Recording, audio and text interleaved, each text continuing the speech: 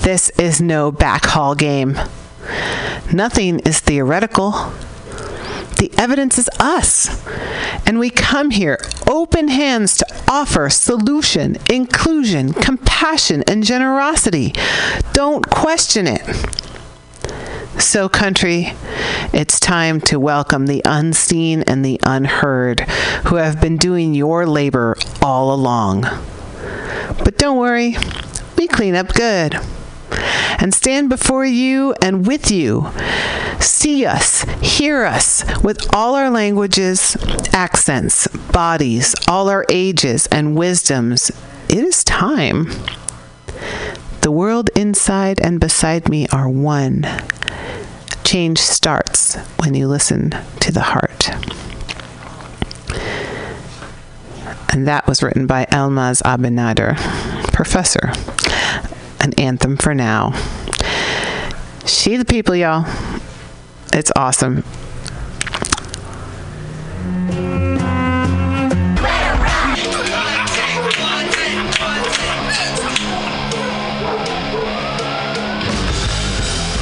Subliminal SF brings you visual and auditory mind control. For the best graphic design, physical merchandise, and live music promotion, go to www.subliminalsf.com and check out their hilarious t-shirts and super cool bands at clubs and bars all over the Bay Area. Subliminal SF creates amazing flyers, posters, and design for every need. So go now to www.subliminalsf.com and experience what this wonderful local business has to offer.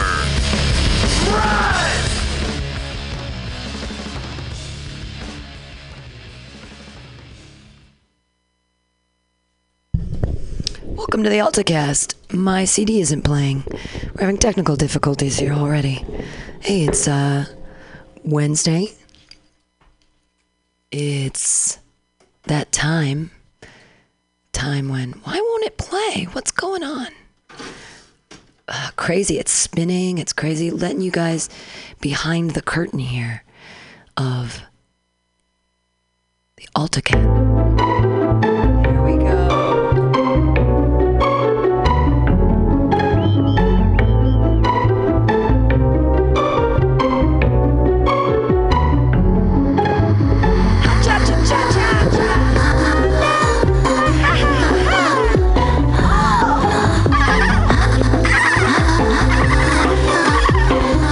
I like that part. Sounds like there's a room full of Japanese dolphins. That is Kobe, always behind us, the Japanese Bjork. So if anyone was listening last week, we were just all over the map. Steve Poggi, literally all over the map, and talking about situations. And anyways, hey, the good news is I got my phone back. If you guys heard about all that. Last night, we went out to karaoke again. You know, I gotta stop doing the dance break. They say that an addiction is when a behavior that you're doing gets in the way of you living the rest of your life. And I might be addicted to karaoke. It might be a problem. And I don't know if it's that I'm addicted to the karaoke or the dance break. You see, I should not dance anymore. I am too old. And every time I get on stage and I start doing the dance break, I hurt myself. My tushy hurts from my Mexico karaoke fiasco. And I hurt myself again last night singing The Reflex by Duran Duran. Sadly, my regular karaoke guy wasn't there. And so no live band backing there, but whoever took his place did a fine job. And so did I. And again, a lot of comedy last night, a lot of fun. Hit Taupe, Grant and Green, OMG first, and then I did karaoke. It's a problem. Or a solution, I'm not sure. But it's not, alcohol isn't the problem. I'm telling you, karaoke is the problem. Well, everybody, what is the problem with you and with us? What I mean by that is the U.S. What is going on? I didn't pay attention at all this week because I just can't even, but I did pay my taxes, so that was great. It wasn't as scary and difficult as I thought. The tax hawk made it very easy, and it wasn't as scary. I'm happy that I could give the government money so that I can keep being on food stamps. Thank you so much. Let's look at this. Trump approval rating. It's Trump's approval rating is back near first 100-day levels. What did he do? The porn star thing came out and now he has a better trouble for Trump. President's approval rating only 39% in new poll. Is that what was Obama's? I should look that up. Because just to compare, because that would make him crazy, wouldn't it? Let's see. Yeah, so he was about 50%. This is funny. 5 things to keep in mind whenever Trump tweets about polling. All right. God, I hate that guy. The picture comes up and I'm so disappointed that this is our reality. Like, it's so hard for me to accept. I just want to hide in Netflix or something. What's been making me cry this week are those new chef's tables. Oh my God. Pastry chefs, what passion. For the third time in 2 weeks, President Trump on Sunday touted poll numbers that showed half the country approving of the job he's doing as president. Oh, you mean you polarized us? That's funny. Just hit 50% in the Rasmussen poll, much higher than President Obama at the same point, Trump wrote, with his characteristically idiosyncratic capitalization. With all the phony stories and fake news, it's hard to believe. Thank you, America. We are doing great things. That tweet provides a great opportunity to review some of the ways in which Trump uses poll numbers to present a rosier case for his presidency than is warranted. So let's do so. 1. Rasmussen reports polls are consistently friendlier to Trump and were more unfavorable to Obama than most polls. The pollster uses an unusual pool for its polls, talking only to likely voters, a nebulous descriptor for a subset of the population that doesn't try to approximate the views of all Americans. Often, likely voter pools lean more heavily Republican because, Republicans are often more likely to vote. Even in this year, when Democrats consistently say they're more motivated to vote, the end result is that Democrats are about as likely to vote as Republicans. Rasmussen calls only landline phones, supplementing that pool with an online survey. It's an unorthodox methodology that has produced mixed results. But those results have a consistent pattern. From the day of each president's inauguration through April 14th of his second year in office, Rasmussen released hundreds of poll results assessing Obama and Trump's national approval. In 93.7% of the polls taken from January 20th, 2009 to April 14th, 2010, Rasmussen's Obama approval rating was lower than the Real Clear Politics average of polls on the same day. On average, the Rasmussen polls were 3.9 points lower than the Real Clear Politics number.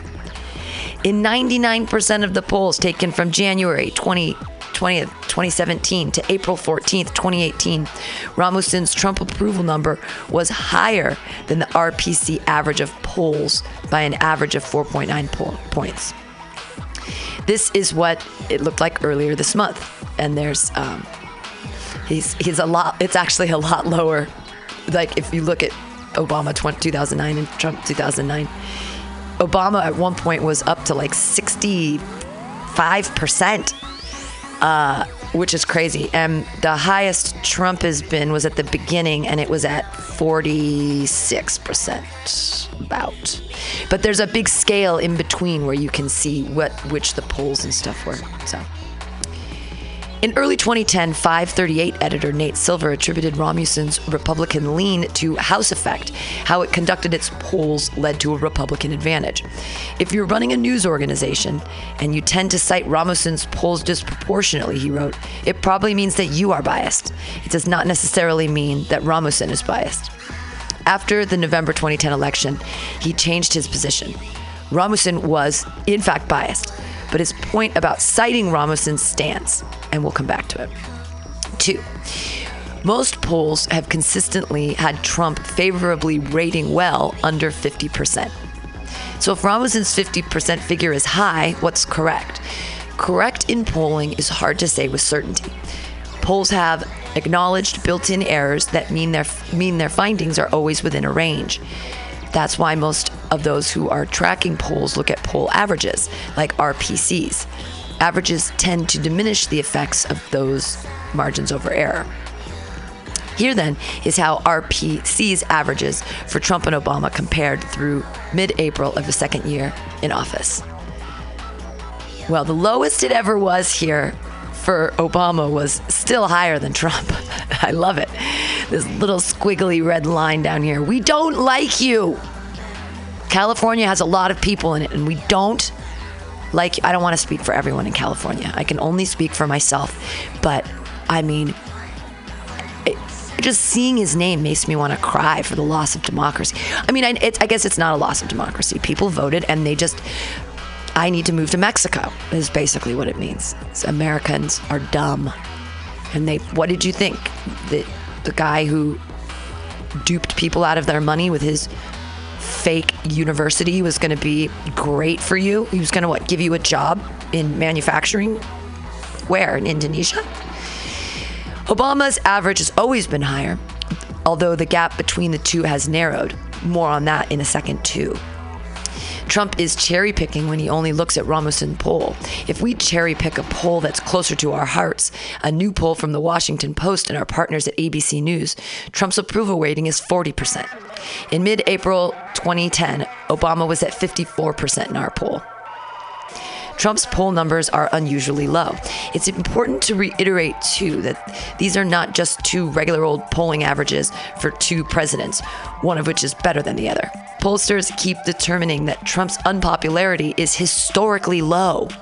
His approval has improved recently, but it's still very bad by historic standards. So even if Trump were to correctly tout an uptick in poll that wasn't an outlier like Rasmussen, it's simply climbing up a bit further from the bottom of the barrel. 4, Trump's poll numbers are unusually static, but Trump's approval ratings haven't really moved that much at all. We can express this visually. That doesn't help us. Oh, here we go. So, they go Truman, Eisenhower, Kennedy, Johnson. They go back and forth. Nixon, oof, he had some low ratings, but Trump is down there. Wow. The range of approval ratings for Trump is much more narrow than it was for prior presidents. Only Obama had a range that was nearly as small. Why? Because the past 7 years of Obama's presidency set a pattern that Trump continues. His party loved him, the other party hated him, and independents moved around.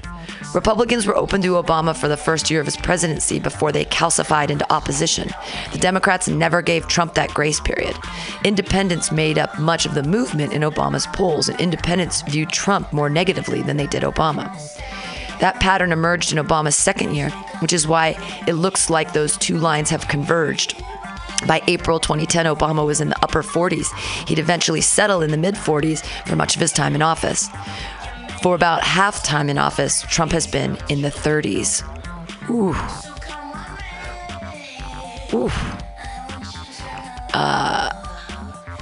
The 30s. Trump's poll numbers are low and stay low, and it's not clear what, if anything, might break that pattern. Movement in the polls, then, is largely minor or insignificant. 5. Polls don't keep rising to the same percentage over and over. As we said, Trump has tweeted 3 times about polls this month. All 3 polls from Rasmussen. These are the 3 polls. Notice anything? I'm going to read his tweets. Thank you to Robinson for the honest polling. Just hit 50%, which is higher than cheating Obama at the same time in his administration. And cheating with no G. What a terrible person he is. Still rising. Rasmussen poll shows Donald Trump approval ratings now at 51%. Breitbart, big government. And here's his other one. Just hit 50% in the Rasmussen poll, which is much higher than President Obama at the same point. With all the phony stories and fake news, it's hard to believe. Thank you, America. We are doing great things. He just hit 50% on April 3rd, was still rising to 51% on the 4th, and just hit 50% again on the 14th. What's implied there is that at some point, the polls had gone back down. After all, if you just hit 50%, went up to 51%, and then hit 50% again, the second time hitting 50% seems like it's headed in the other direction. But this, too, is just Trump cherry picking. That 51%, for example, wasn't the day after Trump had hit 50%. He was at 50% on April 1st, 49% on April 2nd, 51% on April 3rd, and 47% on the 4th and 5th. Rasmussen is like other pollsters in that it has margins of error. And as such, even similar poll numbers will naturally bounce around a bit. One of the Rasmussen polls this month, Trump has been at or above 50% 3 times, and each time he tweeted about it. No other polls, even from Rasmussen, made the cut. And that he has just hit 50% twice makes that clear. Now, please remember, this article is not meant to be a response to Trump's Sunday tweet. Instead, we're confident that it can stand the test of time, holding important lessons whenever Trump tweets about his poll numbers, because the common pattern in such tweets matches that of Sunday's, seizing on an outlier and presenting it as fact. He creates his own fake news. Creates his own fake news. It just makes me want to cry about what's happening, because I feel like Roman Reimer right now on the Weekly Review. He does this sighing thing when he gets sad about what's happening in the world. In 15 minutes, we're going to have LaToya, the Sheriff of Truth, coming in. It's going to be great. I don't want to talk more about polls. It makes me too depressed. We don't like you. I don't. So this is a lot of fun. I play a game with Google, and you just put in a word and then see like what will come after it. So if I put in Trump, and then these are the things that come out. Trump approval rating, Trump current approval rating, Trump Twitter, Trump daily approval rating, Trump news. So he's really talking about his approval right now. It sounds like he's Trump seeks arbitration in Stormy Daniels' case. Trump wants the death penalty for drug traffickers. Trump reacts to Stormy. Trump cameos movies. Okay, so that's all I put in, and it's like, it's just sad. Let's see if we put in the word S. I wanted it to say sucks, but it came out with Trump supporters. There still are people. This is crazy stuff. This is out of the UK, which is good stuff. This is Trump supporters, or this is Detroit Free Press. This is cool. Trump supporters stand by him no matter what. And it looks like, thou shalt not commit adultery, thou shalt not steal, thou shalt not bear false witness against thy neighbor, thou shalt not covet thy neighbor's wife. Fake news! That's funny. This is his, it's just a cartoon guy. That doesn't help for the radio now, does it? I was hoping that it would be. Here we go. Who are the 49%? Who are the 49% of people that like him? I mean, seriously, right?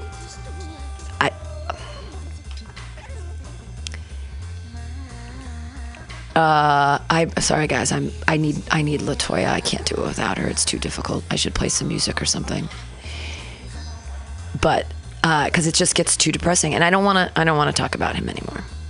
We should talk about something else. And that's the problem, is that because I don't pay attention to the news at all, that's what I rely on LaToya for. Every morning she gets her breaking news, and I think that I trust BBC, don't you guys?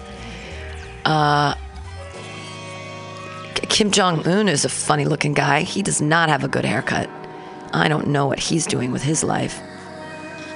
Wow, autistic boy's Lego Titanic on U.S. display. That's cool. He made a Lego Titanic. That's some good news. Although we like to say they're on the spectrum, but that's cool. A 26-foot-long, 8-meter Lego cube model of the Titanic, built by an autistic boy from Iceland, has been unveiled at the Tennessee Museum. They like to call it being on the spectrum, but Binger Carl Briggenson, 15, used actual blueprints of the doomed ship to decide how many Lego bricks it would require. The massive model ship took him over 700 hours and more than 65,000 Lego bricks to assemble. Mr. Briggeson says the model, which has traveled across Europe, helped him with his condition. It took me over 11 months to build the model, and 120 tubes of crazy glue were used in the process, the teenager told the museum in Pigeon Forge, Tennessee, where his model is being exhibited. The whole journey has helped me out of my autistic fog, said Mr. Briggeson, who built the ship when he was 10 years old. I've trained myself to be as normal as possible, whatever normal means. After hearing about Mr. Briggeson's project, Lego subsidized him with a discount on some of the bricks needed. He also raised money necessary to purchase the bricks through donations from his family and friends. He even has lights and Lego figurines for this replica. It's crazy. With the help of his grandfather, Mr. Briggeson created a plan using the Titanic's original blueprints to determine the scale. I just had to build that amazing ship, and there was no doubt in my mind that I couldn't do it, Mr. Briggeson said in a TED Talk he gave in September 2016. As the bricks went up and it began to rise, it became an obsession, he said. The teenager has spent the last 5 years touring with the replica in Norway, Sweden, and Germany, and has given press interviews along the way. He told the museum he was painfully shy and rarely spoke when his project began. I was totally unable to communicate when I started the project. Now I'm standing on stage and giving interviews. The toy ship has now arrived in Pigeon Forge, where it will be displayed at the Titanic Museum until 2020. Titanic Museum co-owner Mary Kellogg told the Knoxville News Sentinel newspaper that she first learned of the replica when she received a letter from the boy's mother. There was no place to keep it, Ms. Kellogg said as she recalled the reading. It was going to be destroyed unless they found it a home. The museum says the replica is the world's largest Lego model of the ship that sank the morning of April 15th, 1912. Approximately 1,517 people died after the Titanic hit an iceberg in the Atlantic Ocean and sank on its maiden voyage from Great Britain to New York. Well, that's a happy story. I mean, not the thing about the Titanic, but spoiler alert. I haven't actually seen the movie Titanic. Not a big Leonardo DiCaprio fan.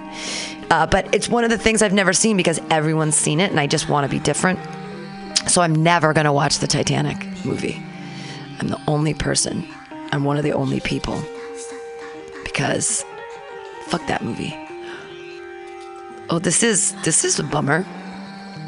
Canadian Melina Roberge jailed over cruise ship drug scheme. That sound wow.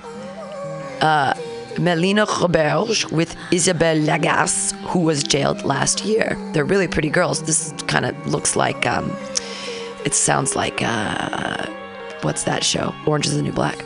A Canadian woman who helped smuggle cocaine into Australia on a cruise ship has been jailed for 8 years. Oh my God. Melina Roberge, 24, was one of 3 Canadians who pleaded guilty to the import of 210 pounds of drugs on the MS Princess. 95 kilograms, 210 pounds of drugs. Wow. Roberge had agreed to pose as a tourist on the trip in exchange for money, a court heard. A judge said she was also motivated by the chance to post glamorous travel photos on social media. Australian police discovered a 21 million of cocaine in cabins on the ship in August 2016 after it docked in Sydney following a trip around the world. Roberge's cabin mate, 29-year-old Isabelle Larasse, was jailed in November for 7.5 years. André Thiamen, 64, is still to face sentencing over his role in the operation. Authorities have described the drug seizure as the largest Australia has ever had on a commercial boat or plane. Wow, they show the coke. It's a lot of coke. Wow, seduced by lifestyle. On Wednesday, New South Wales District Court Judge Kate Trail said she accepted that Roberge was genuinely remorseful and had a good chance of rehabilitation. But the judge criticized Roberge's vacuous decision-making, saying she had been influenced by seeking validation online. She was seduced by lifestyle and the opportunity to post glamorous Instagram photos from around the world, Judge Trail said. She wanted to be the envy of others. I doubt she is now. The judge said the case highlighted the negative influences that social media could have on young people. Roberge has pleaded guilty to importing a commercial quantity of cocaine.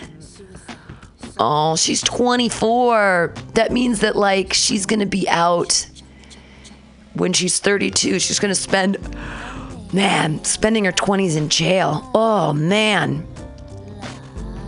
I'm sad for her. But don't take that much cocaine, man. At this point, I don't do. Did a joke last night with somebody. I don't do any drugs with letters or numbers anymore. Weed. I'm all into the flower power, baby. And, occasional psilocybin mushrooms, but no more of that, like, X2KYZ. When it has letters and numbers together in it, bad news. So, here is a little analysis. The runaway president, Trump, is the lawyer in chief. Ugh. What does that mean? This is from CNN. In the Byzantine world of President Donald Trump's legal soap opera is now a daily spectacle that even the National Enquirer might catch and kill, if only it could. Oh, stop. No. That's crazy. They make you listen to commercials. There's no way to get around it. Fuck you, CNN. Apparently, everyone is in on the action except Judge Judy, a fired FBI director who calls the president unfit to serve, a New York courtroom drama that features Trump's favorite consigliere, Michael Cohen, stories of payments to playmates and porn stars on behalf of the boss, a race car driving, media-savvy attorney out to run over Cohen and mystery clients, including Fox star Sean Hannity. Everyone's after him. And there's a special counsel investigating the president on Russian collusion and potential obstruction of justice. It's a complex set of litigation that naturally requires a diverse, high-powered, and specialized team of attorneys, just like the ones employed by special counsel Robert Mueller. Only Team Trump, like Campaign Trump, is run by a singular leader, the president himself. And as the adage goes, a lawyer who represents himself has a fool for a client. And the president isn't even a lawyer. But Trump doesn't believe that. One source familiar with the situation says that Trump believes that all this will eventually collapse on itself, since he's innocent personally of any wrongdoing on Russia, as we have all heard. So he's running his own case. In fact, he's the runaway president. Multiple sources who have spoken with Trump or tried to advise him say there is no advice anyone can give that he will take to heart at this point. Oh, he's an insane person. Not one person among lawyers or friends has the mandate to do it. Early on in this saga, Trump's attorneys, John Dowd, who quit, White House Special Counsel Ty Cobb, still there, and Jay Sudoklu, now in charge, urged restraint by arguing that the case would be over soon enough and he'd be in the clear, maybe by Thanksgiving or Christmas or early in the new year. Oops. So now it's not over. And with stormy-like clouds brewing, it's worse. The president feels misled and, says one source, he's not interested in having anyone else in charge anymore. And Trump is fixated on the information the Fed seized from Cohen in a raid last week, according to another source close to the president, who described Trump to CNN senior White House correspondent Pamela Brown as apoplectic over the ordeal. To make matters worse, there is no Trump whisperer to calm him down. There's just a runaway Trump. His attorneys need help and they know it. They've been feeling out potential lawyers and could announce an addition or two soon, according to a source familiar. But as another source adds, no one has the mandate to do anything. The lawyers can try to execute a plan, one source says, but nothing matters until the president goes for it. There needs to be someone who can talk to the president. Multiple sources say there is no ultimate Trump whisperer. There are different whisperers at different times, and none seem to have staying power, save maybe for the family. Chief of Staff John Kelly seems to be receding by many accounts. Hope Hicks is gone. He listens to old friends and ex-advisors, but three sources say this much is clear. He is calling the shots, not just the political shots, but the legal shots. He tweets when he wants to, and he will probably fire when he wants to, despite advice to the contrary. See Deputy Attorney Rod Rosenstein. And he just doesn't want to hear anything, says an ally. The legal team, while continuing to speak with special counsel about the president's potential testimony, which now seems highly unlikely, is a demoralized bunch, although they would never admit it out of loyalty. And why shouldn't they be? They're trying to corral a wild horse, as one source close to the president describes him, into a singular direction. But this wild horse can't be dragged in any way. So that's scary, and that's coming from CNN. And they're not traditionally left-leaning. So, like, what the fuck? He won't listen to anybody. He won't listen to anybody. I guess it sort of embodies the American ideal of, like, oh, fuck you. I'm gonna get in my truck and I'm gonna get my guns and I'm gonna go down there and I'm gonna do the fuck I want because that's me. I'm American. You know, they're very like Ricky Bobby. I'm gonna name my kids Walker and Texas Ranger. I guess this is attractive to some people that he don't take nobody's crap. He do what he gonna do. And maybe that's attractive to some people, but boy, I'm more of like I make terrible decisions, but you listen to people and then you make your decision. And if enough people are saying, boy, you really got to do that, you probably should listen to them. You know, I'm going to do. It's all very sad. Let's hit the other side of the world, the left-leaning news, shall we? That's the kind of stuff I like with, there we go. Oh God, there's another picture of him and it's just, I can't,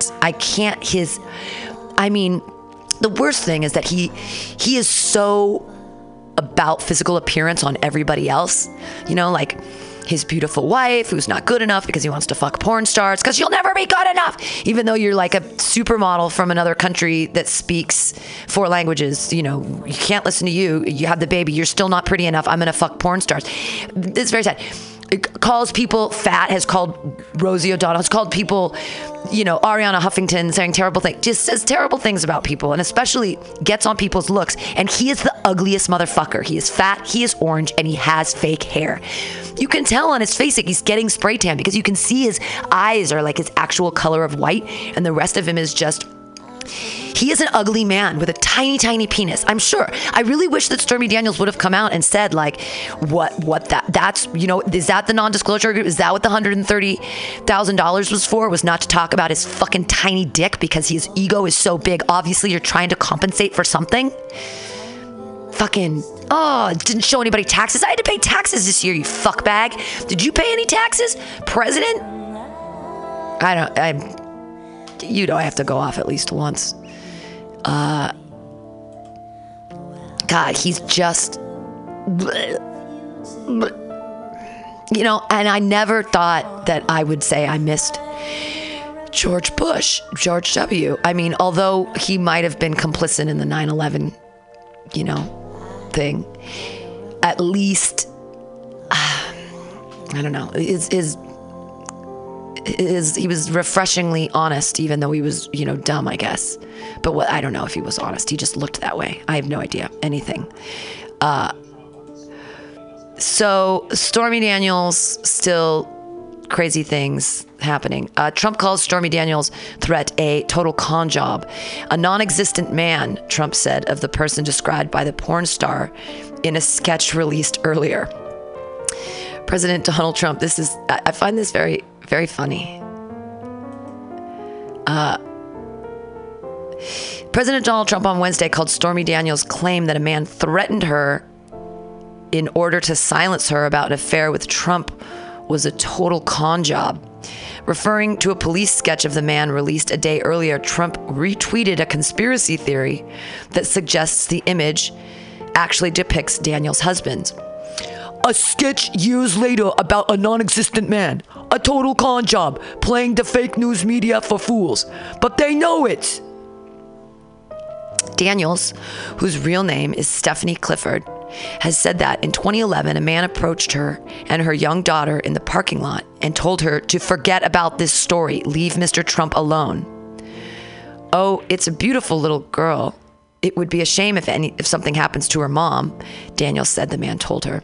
Wednesday's tweet was the president's second direct response to allegations that he had a sexual relationship with the adult film star. Earlier this month, he said he was unaware that his personal lawyer, Michael Cohen, in 2016 paid Daniels $130,000.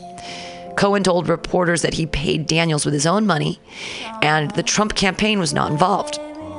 The FBI last week raided Cohen's office and reportedly seized documents related to the payment.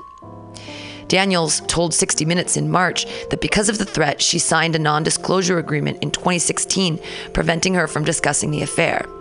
She's currently suing Trump over the validity of that agreement. She's also suing Cohen for defamation.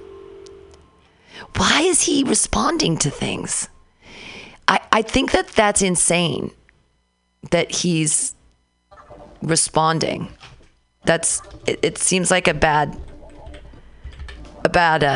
deal for him, because he shouldn't say anything. He should just deny, not even deny, just let it go. Let's see. I miss you, LaToya. Where are you? Wow, toddler shoots pregnant mom with dad's gun in parking lot? Holy fuck. Ha, what? If you didn't have a gun in your fucking car, you idiot. I want a gun in my car. I want a gun. Fuck. The girl had no idea what she had done, and she was very scared, a detective told reporter. A 3-year-old in Indiana accidentally shot her pregnant mother, leaving the woman in critical but stable condition, the local media reported. Wow. The child shot Shanique Thomas, 21, who police said is 6 weeks pregnant, in the shoulder Tuesday outside a Plato's Closet thrift store in Maryville. Police said Menzo Brazier, the victim's boyfriend and father of the two kids, ages 3 and 1, left his legal 9mm handgun loaded in between the console and his front passenger seat before going into the store, according to Chicago station WFLD. After that, the couple's 3-year-old daughter somehow grabbed the gun and pulled the trigger. The bullet went through the back of the seat and struck Thomas in her right shoulder. The girl had no idea what she had done, and she was very scared. Detective Sergeant James Bogner told NBC Chicago. Police said she got out of the driver's seat and collapsed after opening the door to the back seat where the children were. Plato's Closet employee Hadassah Zirkle told WLS that people immediately noticed something terrible had happened. "We just heard screaming. We ran outside with a bunch of people. Someone said someone was hurt and bleeding." Brazier reportedly ran out of the store and tried to stop the bleeding until paramedics arrived. He said, "Did you kill yourself? Why did you do this to me?" Store employee Rebecca Todd told WMAQ-TV. "He rushed over. He was bawling his eyes out," her co-worker Paloma Presto said. Employees brought the children into the store and comforted them, while first responders arrived on the scene and transported Thomas to a local hospital for treatment. She was transported to Loyola Hospital in critical but stable condition, WLS reported. Brazier was charged with child endangerment. The 2 children are now with Child Protective Services. "A loaded weapon with children in the back seat, a real careless act," Maryville Police Chief Joe Petruk told WMAQ. "I hope she survives the gunshot wound." This incident is similar to a 2016 case that happened in Florida. The 4-year-old son of a gun rights advocate accidentally shot her while she was driving. I put my loaded gun in between the seat. A kid can't get all, they have tiny hands. And I bet you're like playing fucking video games with guns all the time at home. So they're like, "Ooh, guns are cool." Or, "What is this?" "Ooh, a gun." Why don't you just not have a gun? God, my First Amendment rights. First Amendment rights. Second Amendment, I'm sorry. First Amendment rights is what we're doing right here, right now, which is telling the news and stuff. But Second Amendment rights. So this is the gun rights advocate whose kid accidentally shot her could go to jail. The gun was unholstered and didn't have a trigger lock when the child grabbed it. The Florida mother and gun rights advocate who was accidentally shot by her 4-year-old son while driving earlier, this is a couple of years ago, could be charged with a misdemeanor, the Putnam County Sheriff said. Captain Gator, what a great name, Gator DeLoach revealed the details. Captain Gator DeLoach, that's a great name, revealed the details of the department's investigation at a press conference yesterday, including how the toddler ended up with a loaded handgun while his mother, Jamie Gilt, drove the truck. The investigation revealed that Jamie placed the gun, which was not in a holster, under the front seat of the truck. Sometime during her drive, the gun apparently slid to the back rear floorboard below where her 4-year-old son was seated in a booster seat. According to family members, the child recently learned to unbuckle his seatbelt. Investigators discovered the child removed himself from the seat, presumably to grab a toy from the floorboard, saw the gun, picked it up, and accidentally fired through the rear of the driver's seat, striking Jamie. The bullet struck her in the back and exited through her chest. Whoa. Okay. How about don't have guns? No? Anybody? I feel like we're literally going to hell in a handbasket. We're more interested in our president's more interested in telling you about his ego and that I'm better than everyone. I'm better than everyone. You know what I am? I'm better. I'm best. I'm the best. I'm the best of the best. I'm the best looking. I'm the best president there's ever been, even though like nothing's happened yet. What has he done? Oh, here's another good one. Unarmed black men killed in mind-boggling barrage of police gunfire. Excessive and unnecessary force. An attorney for Deontay Yarber's family called it the worst case of excessive unnecessary force he's ever seen. A lawyer representing relatives of an unarmed black man killed in a hail of police bullets in a California Walmart parking lot accuses officers of profiling, stalking, and unjustifiably shooting him. Deontay Butchie Yarber, 26, who had been driving his cousin and friends to a Walmart store in Barstow died when police fired what a witness told The Guardian sounded more like 30 bullets, more than 30 bullets. A passenger was seriously wounded. They saw a car full of black people sitting in front of a Walmart, and they decided that was suspicious. Lee Merritt, an attorney representing Yarber's family, told the paper. They just began pouring bullets. It's irresponsible. It's dangerous. It's mind-boggling use of force. He said Yarber was hit an estimated 24 times. The San Bernardino County Sheriff's Department said Barstow officers opened fire after the driver of a black Mustang, wanted for questioning and recent crime involvement of a stolen vehicle, suddenly reversed in a getaway attempt, crashed into the two patrol cars, and accelerated toward the officers. Police had been sent to the Walmart lot to investigate a call of a suspicious vehicle, the sheriff said in a statement. Officers involved in the April 5th shooting have been placed on paid administrative leave, police said. Dale Gallipo, an attorney representing Marion Tafoya, 23, a backseat passenger seriously wounded in the shooting, said officers weren't in the path of the Mustang, so they had no jurisdiction to open fire. Video footage of the car after the shooting shows what appears to be many bullet holes. There's also minor damage to the front bumper and side fender, but it's unclear whether that happened prior to the incident. Yarber's aunt, Alida Yarber, said the car belonged to her son, who was a passenger in the vehicle, and that hadn't been reported stolen. She said her son had not been able to say much of anything since the shooting because it was very traumatizing. Yarber was a loving, caring, and friendly person, said Samantha Roboldo, who has a 7-year-old daughter named Nalia with Yarber. Our relationship was like no other, she told HuffPost. Yarber also has daughters ages 9 and 1. Yarber's sister, Ruby Hawkins, told The Guardian that police frequently targeted her brother. They are the biggest criminals. They are bullies with badges. I don't know how you can fear for your life with a person that's moving away from you, she said. Merritt, the family's lawyer, wrote on Facebook that the shooting was the worst case of excessive and unnecessary force I have ever seen in my career.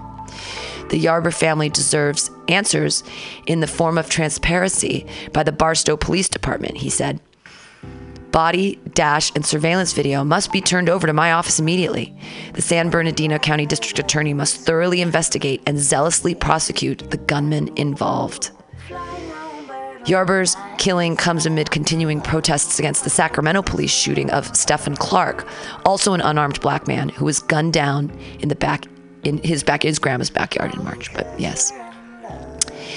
So, yeah, what's going on in the world? We've got kids shooting their parents accidentally, and we've got the police not accidentally shooting black dudes, and we've got a president who doesn't give a fuck about that at all. Hasn't really said anything about gun control or violence or are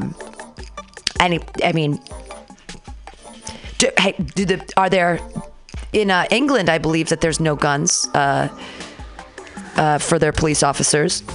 Police, and I'll put England. Guns? Question mark. Police use of firearms in the United Kingdom. Why British police don't have guns? All right, see, it's that easy, folks. This is from September 19th, 2012, so it's old. This is from, 6 years ago, British police are like, hey, we don't have guns. The deaths of 2 female police constables have brought into focus the unarmed status of most British police. Why does Britain hold firm against issuing guns to officers on the beat? It's the single most obvious feature that sets the British bobby apart from their counterparts overseas.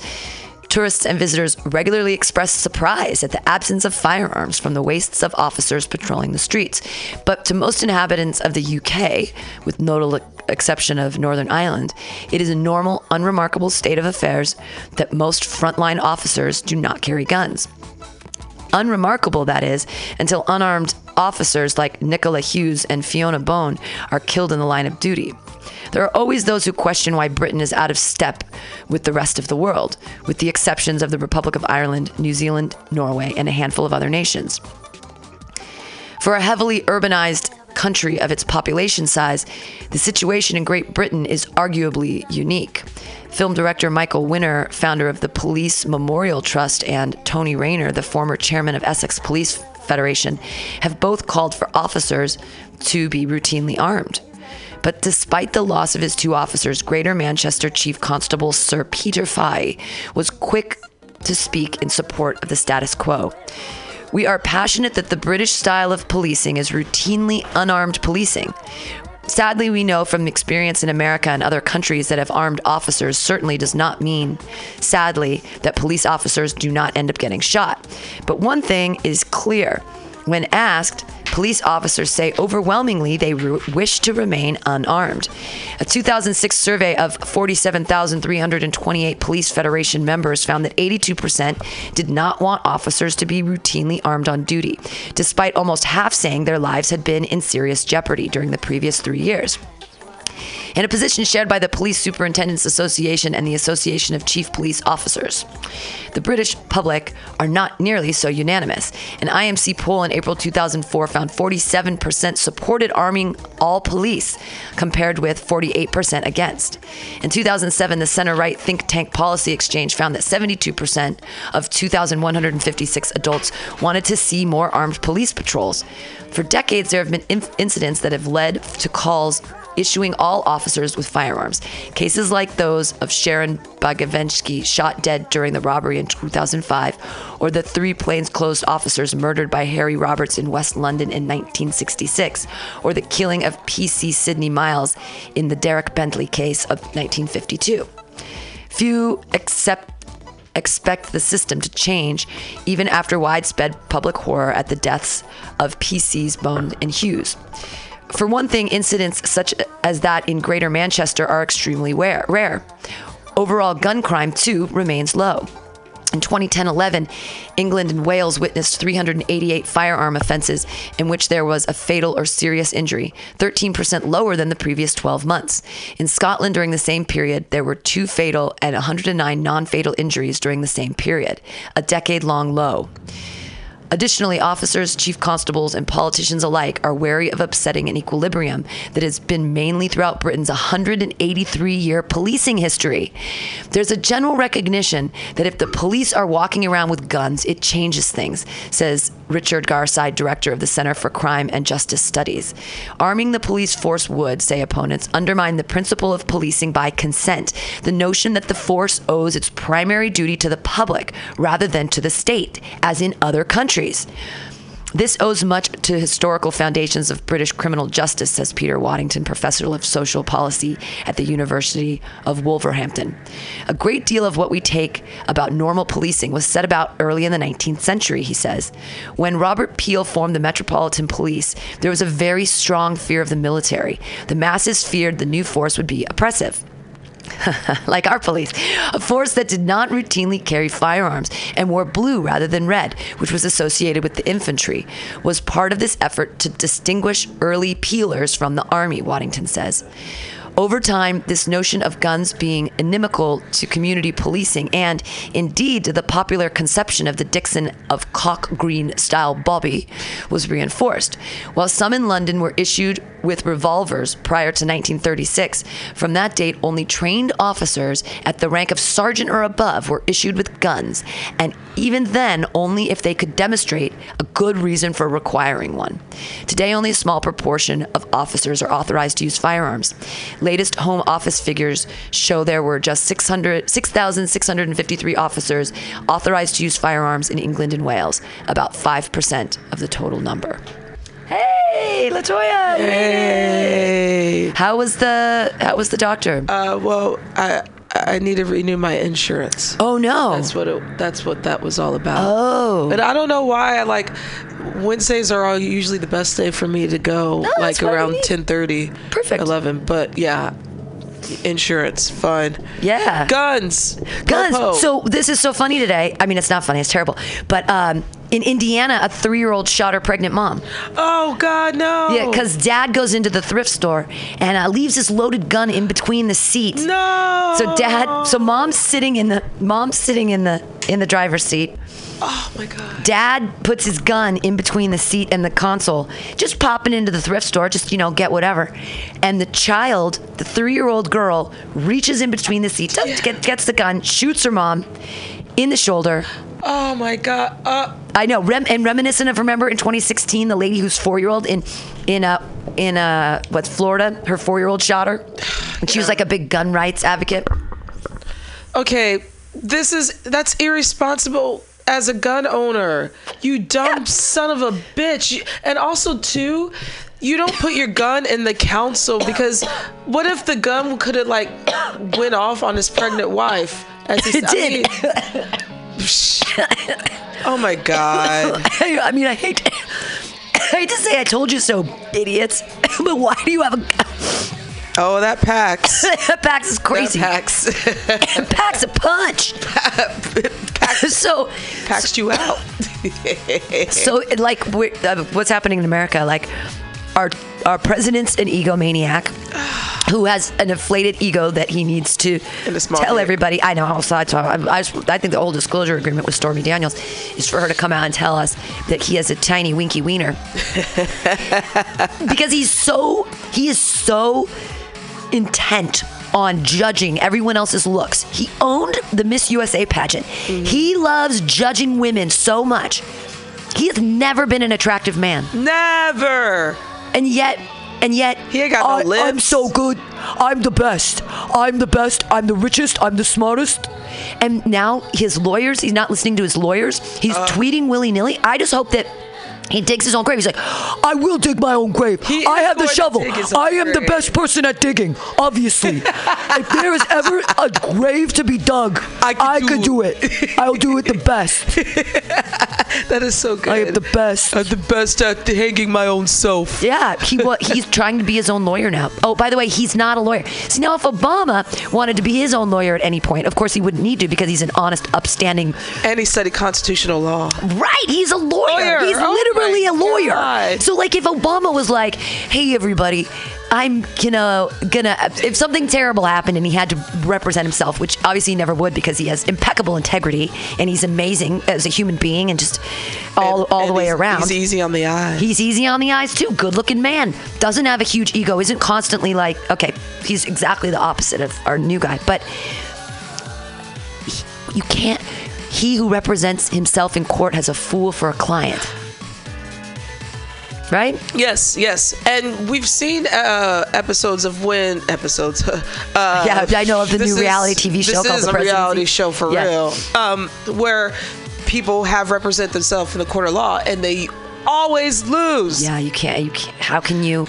Because the thing is, you need, the whole point of having a lawyer is having someone outside yourself represent you in the way that you can't. And plus, because who knows? Who understands the law? Studied law. Yeah. That's like me being hey, I you know what? I'm going to be a surgeon today. I don't know shit about surgery, but I feel like cutting someone up and digging up their kidneys. Well, here's the thing, though. I don't know anything about surgery, so... But you've had a period for many years, so maybe you should just be the chief of obstetrics at Kaiser, because you could just apply for that job right now, because as a woman, having a uterus and having a vagina that does things, I'm sure that you have the qualifications to be the chief of obstetrics. I totally do. Absolutely. I don't even know what the fuck that means, but yes, I do. Baby stuff, OBGYN. But that's the whole point. Exactly. No, but it's the same thing of I could be my own. If I could be president and I have no idea anything about anything, clearly I could be my own lawyer.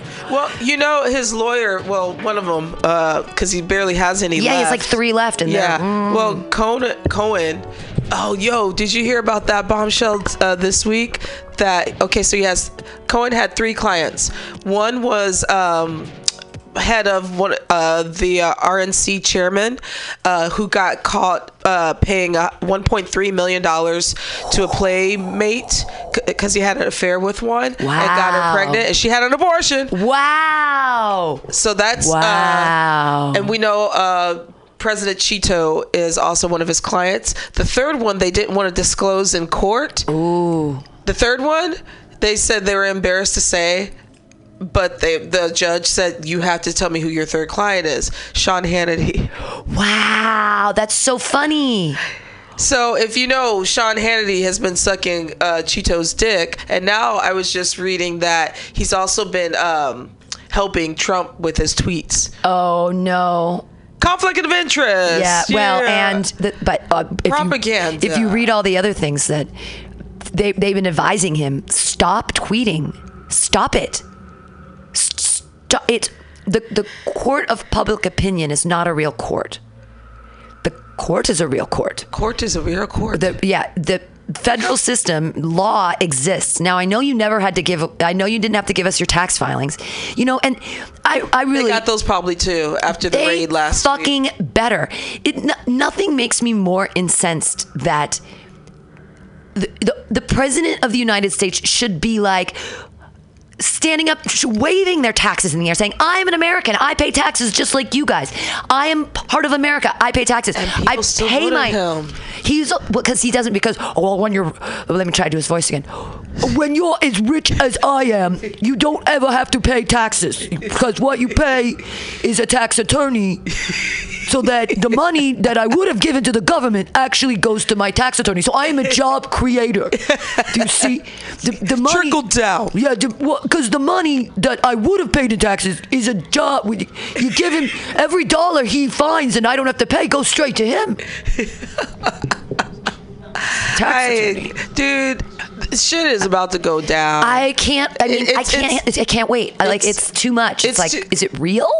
Is this really? And okay, so here's the thing. This is scary. It does. Listening audience, this does all come together. So today, the things that are converging are our president's an out of control wild horse maniac that won't listen to anyone, has no whisperer, and is off the fucking rails. Mm-hmm. There are legal things happening, and that's going to come to fruition. Also, on the other end, I feel like we've got another three. We've got gun control issues on both ends. We've got unarmed black men being shot egregiously by the police. Excessive force. We've got gun issues. We've got children shooting their parents with guns, and yet we're so concerned about.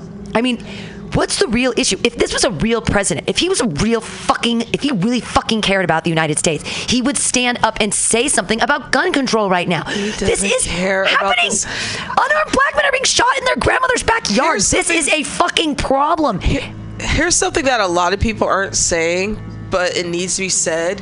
He doesn't care about this country. He don't get this country. He cares about his pockets. But he's so dumb that he doesn't understand that by not giving a goddamn is going to affect his pockets. Yeah. And it's just like, I don't understand the whole Republican Party. I just don't understand the fact of like your so-called trickle-down economics and your tax cuts aren't benefiting. Okay, so you're getting your donors paid off. Good, great. But in the long run, it's going to hurt everybody. It's going to hurt your pockets. You want to keep your millions and billions of dollars, but you ain't going to keep anything because everything that you're doing with the economy and by hurting the little common man and woman, and the middle class is going to affect you. You can't have. Listen, if I'm a CEO of a company and I manufacture products, if I'm getting my tax cut and I'm buying whatever yacht or whatever thing that I want to get with my money, if I'm not helping the middle class and the poor buy my products because I have my tax cut, how's that going to benefit me in the future? When they're poor, they don't have money to buy my shit. This is what the Republicans... I just went on a rant. No, it's good. This is what the Republicans would say about that. Well, you see, Mitzi and I, when we bought our second yacht, really, we're job creators because we had to have, a boat captain and we have to have someone pump the bills, and then the chef on board, of course. So really what we're doing is we're job creators, the people where we slip our yacht. We put it in the slip, of course, we have to pay that. So please, we are job creators, but this goes into what's trickling down right now is racism and hate and scary stuff. Let me tell you about hashtag El Toro Race Wars 2018. El Toro is an amazing Mexican restaurant here in the Mission District, 17 in Valencia. if you've ever listened to this show for the many years, you'll have heard me talk about before. The happy hour special is phenomenal. She like to go there. It's $1.50 taco, right? You can get one taco for $1.50, and you get free chips. And their salsa bar is great. They've got little radishes. You can if you only have $1.68, you can get like a carnitas taco, and they put a lot of meat on it and little beans, and then this salsa bar, and you can get like a jalapeno that's grilled and some things and the chips, and it is, you could scrape that money from in between your couch cushions and go to El Toro. Anyways, so El Toro on 17th and Valencia is next door to a funeral home. So when Jonathan and I get there, we get in line. The line's pretty long because these people had just come from a funeral, and they're cute little girls, they're little black girls, and they're wearing these cute little pink dresses, and they look so cute. But I was just I kind of knew it was a Friday, so I knew it was sad that they were at a funeral. I just assumed this. I didn't say anything or anything, but it was a big family. That's lovely. So big family, they're all sitting down, we're all in line, and Jonathan and I are pretty hungry. It's 3:30, we haven't eaten yet today, but we're just being patient, everything's cool. And one guy kind of cuts in with the rest of his family. And the line is out the door. And he just kind of walks in the other door and cuts in with his family. And we're like, okay, that's cool, whatever. But they're getting a huge order, but they're all paying separately. And the first girl is up there, part of the family, they're paying, everything's fine. But then one of them, she doesn't understand, and either does this guy, the way it works, is that they make your food and then they pass it down the line, and then the order your food comes in is how you pay.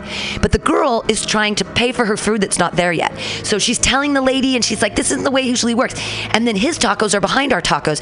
So then he's next in line, he's like, those are my tacos over there. She's like, no, these guys are next. And he's like, And she's like, sir, you're cutting the line. This is what we do. And he's like, I'm not cutting the line. Am I cutting the line to us? And I was like, well, kind of, you kind of did. It's not the way it works here. The food is in line, not us. We're not in line. The food's in line. He wasn't getting it. He starts yelling at the we don't even know if she's Mexican, the Latina lady behind the counter. He's like, that's why we're building a motherfucking wall to keep you people out. You're so stupid. He's like, you can't figure out how to get your order right. You're so stupid.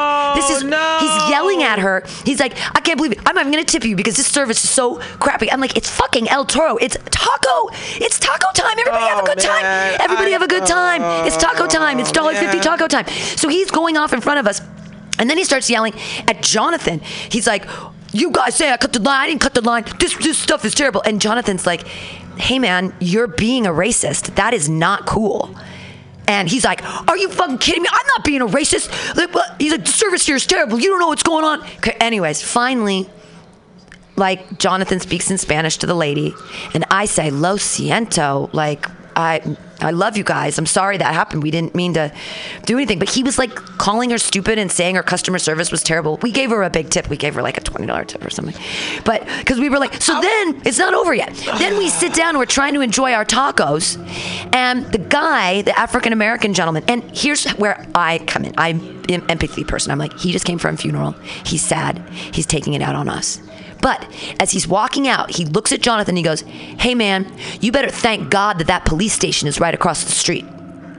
And Jonathan's like, oh man, fuck you. I don't believe in God, but are you threatening me? Are you threatening me in El Toro? What are you saying? Are you saying that if there wasn't a police station across the street, that something would happen here? He picked the wrong white boy that day. And I'm sitting there going, Jonathan, he's not the one. And then Jonathan's like, you racist fuck. And then starts speaking in Spanish really loudly. And all the people are laughing behind the counter and stuff. Because he's because he speaks fluent Spanish. And so it was El Toro Race Wars fucking 2018, and so I get it. They came from a funeral, but I'm not going. I'll let you finish. But so I have a little empathy. But the thing is, that's what's happening in our country now is that things are getting so divisive that even fun things like $1.50 tacos turn into black people don't like Mexicans, and you're allowed to do that, and then Jonathan calls you racist, and then you call us what's going on? All right. Yeah, please debrief me. I have an issue when there's people of color on color violence. I do, especially in a time like this. I don't like when coons do that shit. That was a coon. That was a coon-tastic coon. And I'm not giving him the benefit of the doubt because one of his family members or friends were dead. Fuck that. Fuck that. That really pisses me off. See, this is a issue I have with certain I'm going to say African Americans, because not all black people are like this. Not knowing that their Latino brothers and sisters could be your grandmother or your grandpa or your tia or your primo. You know, and the thing is, how dare that motherfucker even mention a wall? The wall. Nigga, he trying to lynch you too, you dumb fucking coon. That's what I was like, I'm like, are you really using Trump's greatest hits right now on a Latino? Yeah, are you serious? I know. And nigga, get back to the field. They were working so hard back there. The ladies were fucking sweating it out. They were sweating. They were doing taco. The line is out the door. They don't see the end in sight, and they're moving these tacos. And he just caused problems, and it was sad. And I was, and there were children with him, and I just kept thinking, I just don't want children to see this behavior and think that that's how things are.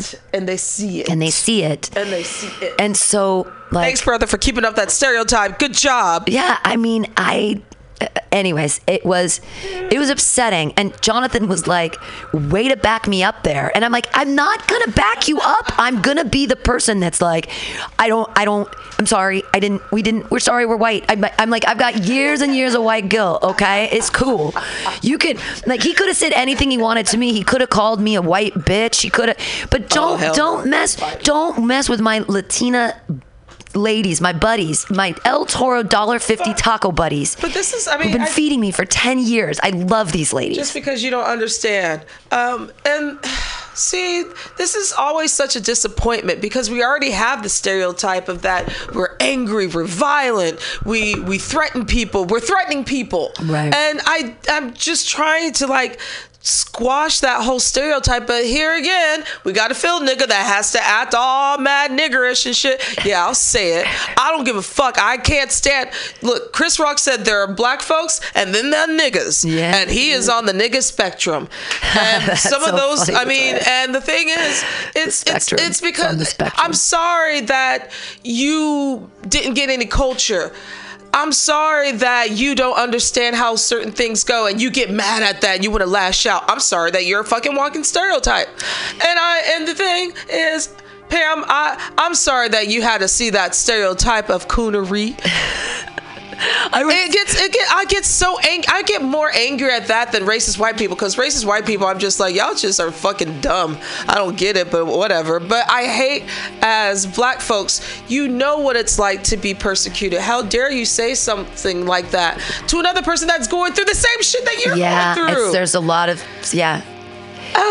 read a fucking book. Damn. It's crazy. So here was another thing that always happens to me on the bus. And I thought this was kind of cute. I didn't really get it, but there was a lot of space on the bus, and two gentlemen, rather than sit next to each other and talk, one sat here, and there was a space between us, and then the other one sat here next to me, and then they had a conversation in front of me, and I was like, and I was reading my book, so I didn't really care, but they were being really loud. And I was like, why did we perch ourselves on either side of me when we could have sat next to each other in a seat?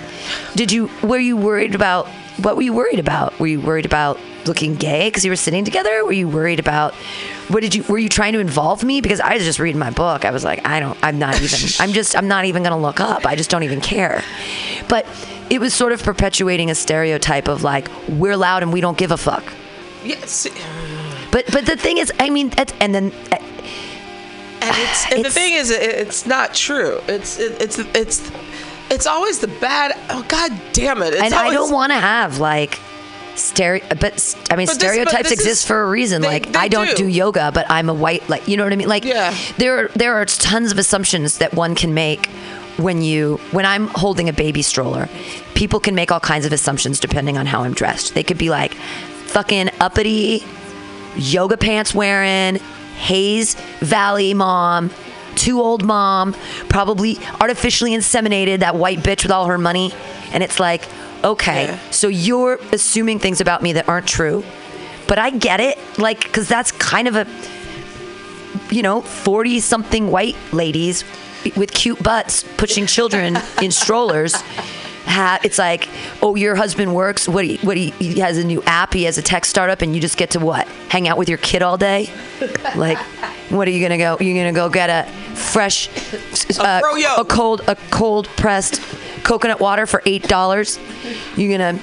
I'm gonna get one of those pressed juices for $6. Yeah. With the beets. Right.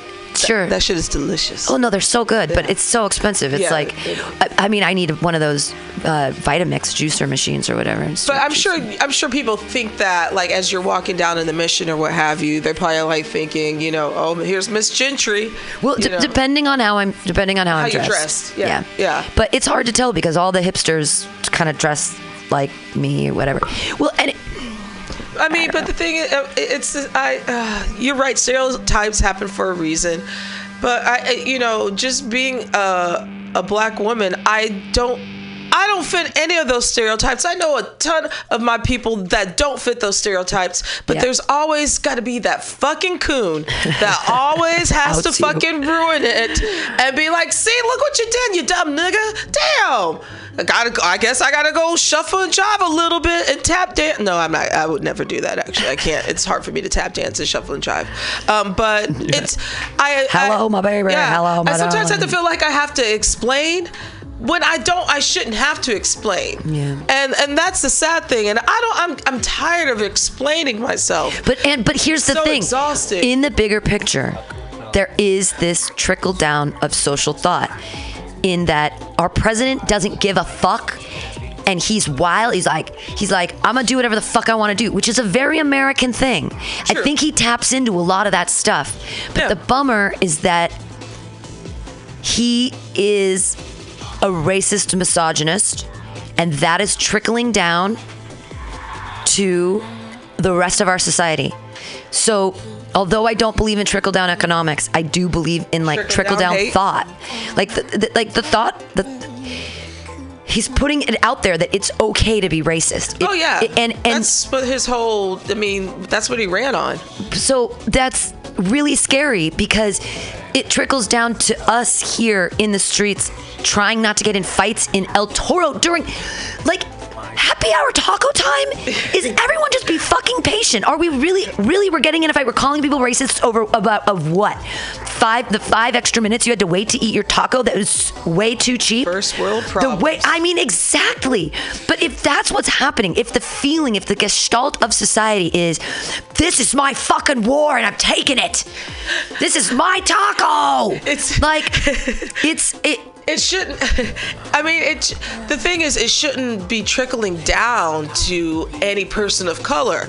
And that, when you hit that level, I'm like, whoa, that's pretty fucking scary. Because you're no better than those crackers that I always talk about that are Trump-loving supporters who are fucking racist. So you should go fly your Confederate flag with those motherfuckers. I mean, I really think that it comes down. It comes down not to the color of one's skin, but to the amount of money in their wallet and their bank account. It is about classism. And until we can say, hey, you're to the people at El Toro, you're working too. I see you working hard all the time. That is awesome. Thank you for doing work, but they should be valued more. There's also it's not the color of your skin. We have to band together and say, the people that have their thumb on us, help, I'm being oppressed. There are our oppressors, and now we're giving them guns and letting us shoot us in the streets. And that's the thing, is that right now, hey, it's just black guys. So just unarmed black guys. But when does it change to just poor people? It's mostly white people that kill people. I mean, who has the gun? Who can afford the guns? I would think that it would be. We usually get ours on the black market. Y'all get y'all's at gun shows. On the black market, but but I will say this: there is, being African American, which is different to me than being black, because again, you have different types of black folks. Our society, being kidnapped and brought to a place 400 years later has taken a toll on you, and we are still being oppressed. So when you tell a person no when they've been hearing no for so long, or being told that no, they can't do that, there's something that ticks in us because we've been told no the majority of our life. And I think that's something that happens. And I'm not even gonna just say African Americans. I think there's something, when you've been oppressed as a culture or as a people for so long, you don't want to hear no. I feel that way about being a woman. Yeah. I feel that way when people say that there's something I can't do, that I'm like, fuck you, I can't do that. Are you fucking kidding me? Right. Like, I work out of spite sometimes, and it's because... when it's unnecessary, too, but it's a perceived thing, like, you're a little girl, you can't do that. Well, you're black, you can't do that. I mean, it's a very similar thing. You're not allowed here. No girls allowed. I can't go to Starbucks. Right. Can you imagine, like the 30s. Could you imagine living in the 30s? Fuck no, I don't ever want to go back. No, I mean, I can't. The concept that there were separate entrances for people is so horrifying and offensive. But it was the same way. It's still the same way for women. Women don't get to go in a certain part of the Islamic temple. You know what happened in Starbucks, right? You don't know. You should look it up. It's racist Starbucks. Yep. Two brothers were just waiting at Starbucks because they're about to have a meeting. Because who doesn't have a goddamn meeting at Starbucks and not buy shit? But one of the gentlemen was asked to use the bathroom, and I guess she didn't give him a key or whatever, so they were waiting, and the manager called the popo on the black gentleman because they didn't order anything. Yeah, exactly. You're gonna call the police because someone didn't order something. And they said, and the manager said that they were trespassing, and then come to find out because he has dreadlocks. Do you have the picture? Yeah, I have the picture of him. And come to find out, they were waiting to invest in property. One of the guys that they were talking to, some white guy, everything was caught on tape too. This is crazy. And our white allies were like, why are you arresting them? There were 6 officers there to arrest 2 men that did nothing, who were very calm, and they arrested them at Starbucks. Is this the one about reparations coffee? No. Oh, no. It's This was 5 hours ago. Viral video sees black man enter Starbucks, demand free reparations coffee. Oh, there's a huge catch. No, that's not it. You look up Philadelphia Starbucks, or video captures second racist Starbucks incident in Los Angeles. Oh, that's the new one. Oh my God! What is going on with Starbucks and racism? Are we afraid of black people? That's the thing. That's what's happening. Is that our government now is coming from the top, from the tippy top, is saying we went from having a black president, but it's always been there, Pam. It's just so in your face more. It's so in your face. It's like that's crazy. What's making America great again. Making America great again with racism. Put some seasoned salt on that. This is crazy. A new video has been released on social media showing a Starbucks manager alerting authorities to get a black man removed from a Los Angeles store. Before the video began, the man was allegedly denied the bathroom code and told that he had not yet made a purchase. Okay. Oh, dang it. It's got clickbait everywhere. Yeah, I read about this one this morning. This is another one that happened in LA, but there was one that happened on Thursday in Philadelphia. I can't believe how many there are. This is nuts to me. So we've got 2 days ago in Los Angeles it happened, and then we have Women's March leader suggests Jewish rights group working with Starbucks is racist against blacks. 19 minutes ago. Starbucks in LA, bathroom incident. Racist customer advice, Applebee's, Starbucks, and more. Wow. There's so much. I voted for Trump. White man screams at black Starbucks. Oh, I that's from I remember that one. Oh, here's the Starbucks racial bias. So let's see. Philadelphia. So let's see. The arrest of 2 Starbucks. Sorry. All right, here we are. The men were denied use of restroom because they didn't order food or drinks. The store manager called the police, and when they refused to leave, explained they were waiting for a friend. As the video rolled, the friend arrived as police led the pair away in handcuffs. They were later released 9 hours later, by the way. 9 hours for hanging out in a Starbucks? Yeah. Oh my waiting God. for a friend. Yeah, they weren't charged with anything. Duh, they getting sued. Yeah. Starbucks on Tuesday said it will close more than 8,000 company-owned stores in the U.S. and its corporate office on May 29th conducted anti-discrimination training for one day. Wow. Yeah, because, you can get rid of that racism in one day. Wow. But yeah, so that's what happened in Philadelphia. And these guys were meeting up. They were buying property. They were having... Yeah. Those dudes had some money and they were coming to... That sucks that's one of the stereotypes that is attributed to African American people, is that they're all poor. That sucks. And poor. That fucking sucks. Or we got to hustle, or we drug dealers. That fucking sucks. Yeah, it's yeah. So that fucking sucks. The fact that we have to rob and steal and cheat in order to get ahead, or you were up to no good, so let's get kicked out of Starbucks. Like, they didn't even listen to them saying, "Hey, no, really, we're waiting. We're having a meeting, a business meeting. We're just waiting." Yeah. And we're gonna wait till he arrives to get something. There's nothing wrong with that. People do that all the fucking time. There's and even some of the woman that was filming the whole incident even said, I come there and wait for my kids, and I don't ever buy anything there all the time. Yeah. A lot of people, do you know how And then what's the time? Like, if you buy a coffee and you sit and read your book for 3 hours or use their Wi-Fi, are you allowed to do that? Do you have to buy a coffee every 30 minutes? No. Do you have to buy a snack? No, it was the fact that these guys were black. It's because they were black. No, absolutely. It was just, This is fun. From Applebee's to Starbucks, horrific stories of racist customer service. From Atlanta to Harlem, this happens all over the country. Yeah, I like to hear these. Yeah, the right to being served is something black folks have battled over for years.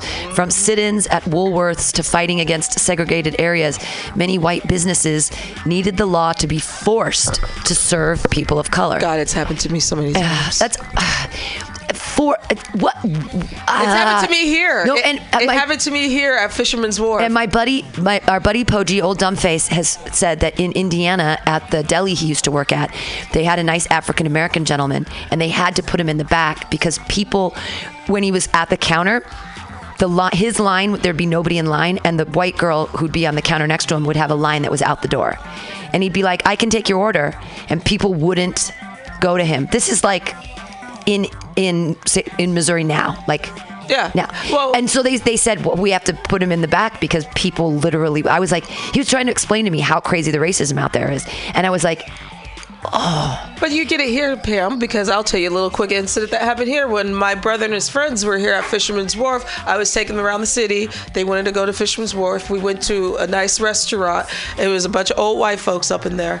And they all looked at us. It was like 6 of us. They're like, oh. It's like you would hear a pin drop when we walked in. So we got a table for 6. Yeah. Couldn't get served. Everyone's just looking at us, and the server, who was kind of crack-ish anyway, was like, what can I get you guys? He was just like not trying to hear it from us, and we're like, well, we need time to figure out.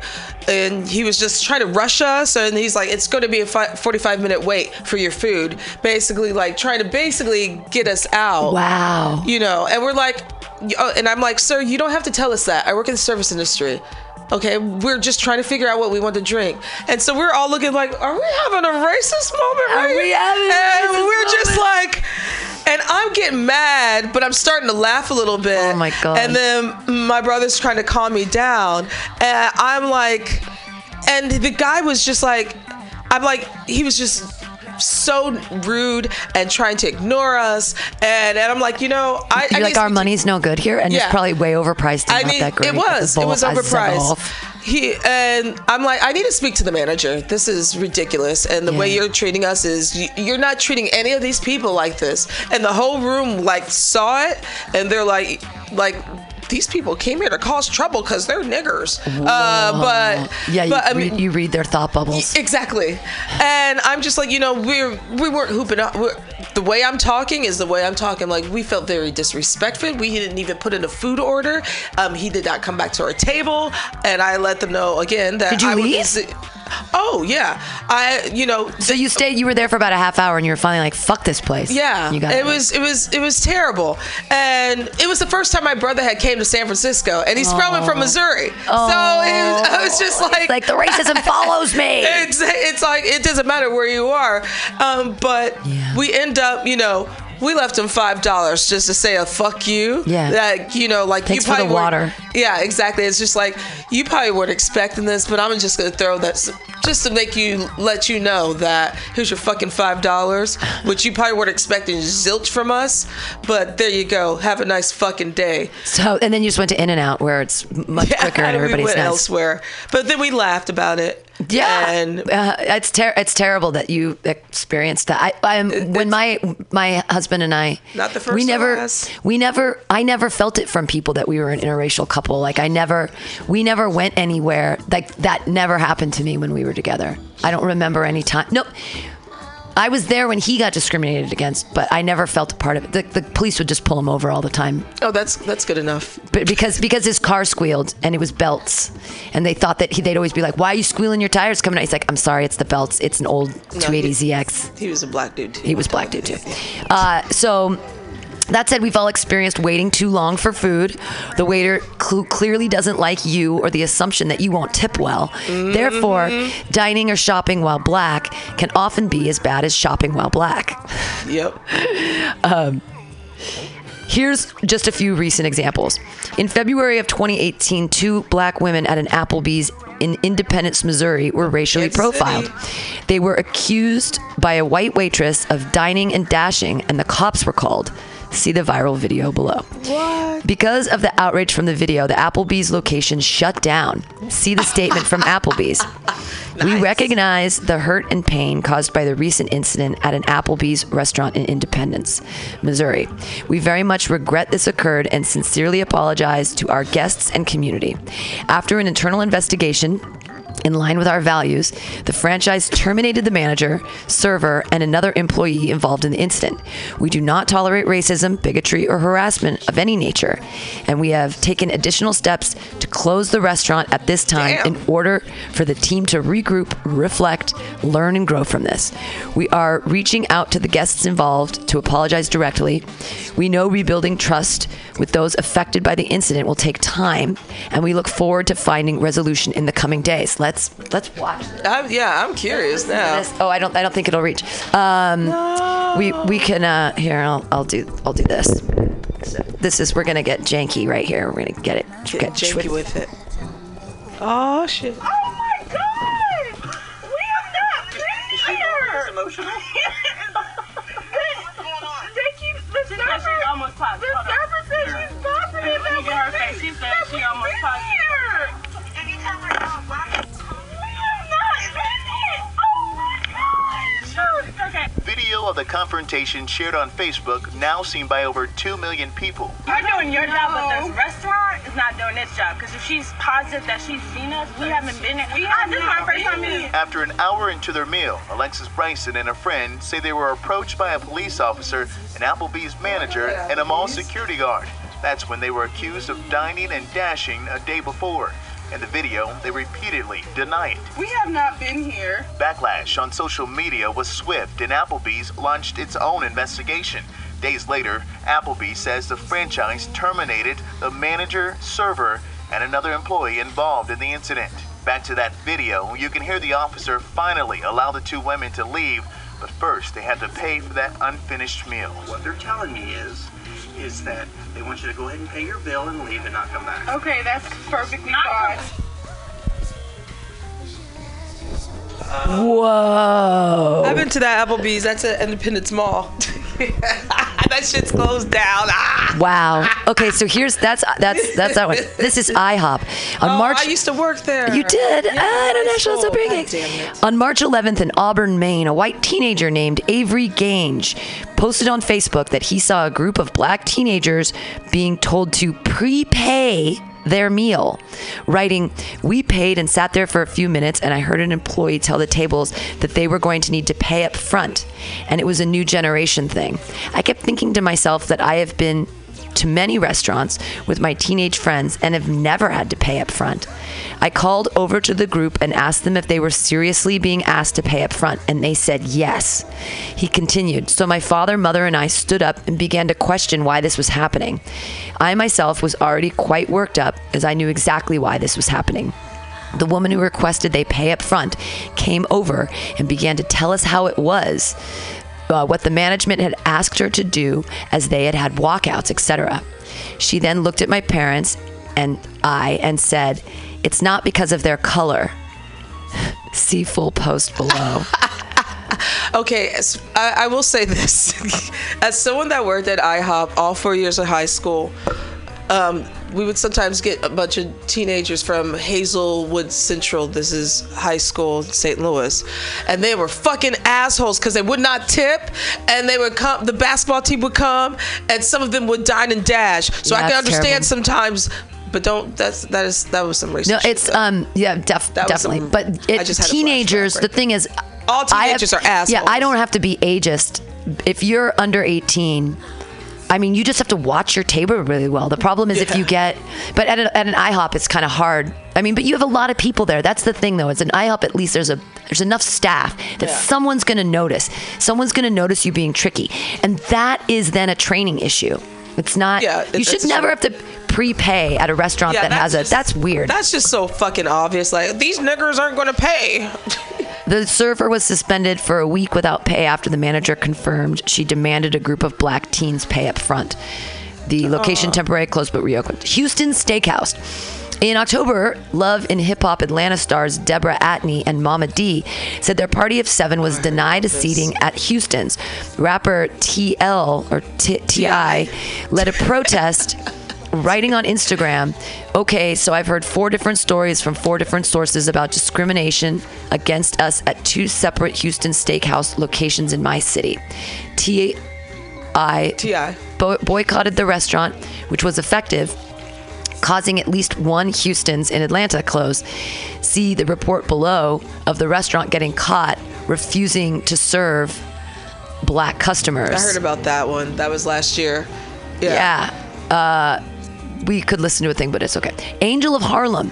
On February 10th, 2018, Tara Fitzgibbon and a group of her friends visited Angel of Harlem restaurant in Harlem. What? In Harlem? Yeah, right. According to the New York Daily News, they were at the bar. A manager came up behind them and demanded to know how they were planning on paying. Nigga, you in Harlem? Go ahead, you were here last week and ran up a tab and left, the manager said aggressively. This was Tara's first time at Angel of Harlem. The site continued. Fitzgibbon says the manager flipped out, snatched a menu from her hands, banged on the bar, and accused her of lying. The manager yelled that he had a video of Fitzgibbon dining and dashing at the restaurant a few days earlier, making the restaurant turn dead quiet. Tara said they were beyond embarrassed and felt dehumanized. Whew. The manager, who was described as white or Hispanic, pulled out his phone and showed Tara and her friends a group of black women who looked nothing like them dining and dashing. As the manager kept accusing her of lying, Fitzgibbon said to her friend, Tamara Young, exclaimed, "What, do all black people look alike to you?" The manager subsequently yelled at Fitzgibbons and her friends to get out. They then left the restaurant and were considering legal action. However, it didn't stop there. A woman in a Yelp review claimed she also visited Angel of Harlem on February 10th, and a bartender tried to overcharge her. Allegedly, the bartender said her boyfriend had been stealing drinks from the counter, and that's why they were charged more. When the customer asked why they weren't kicked out if they were stealing drinks, she claims the bartender responded with, "I'm from Europe, bitch." Oh my God. In Harlem. Starbucks.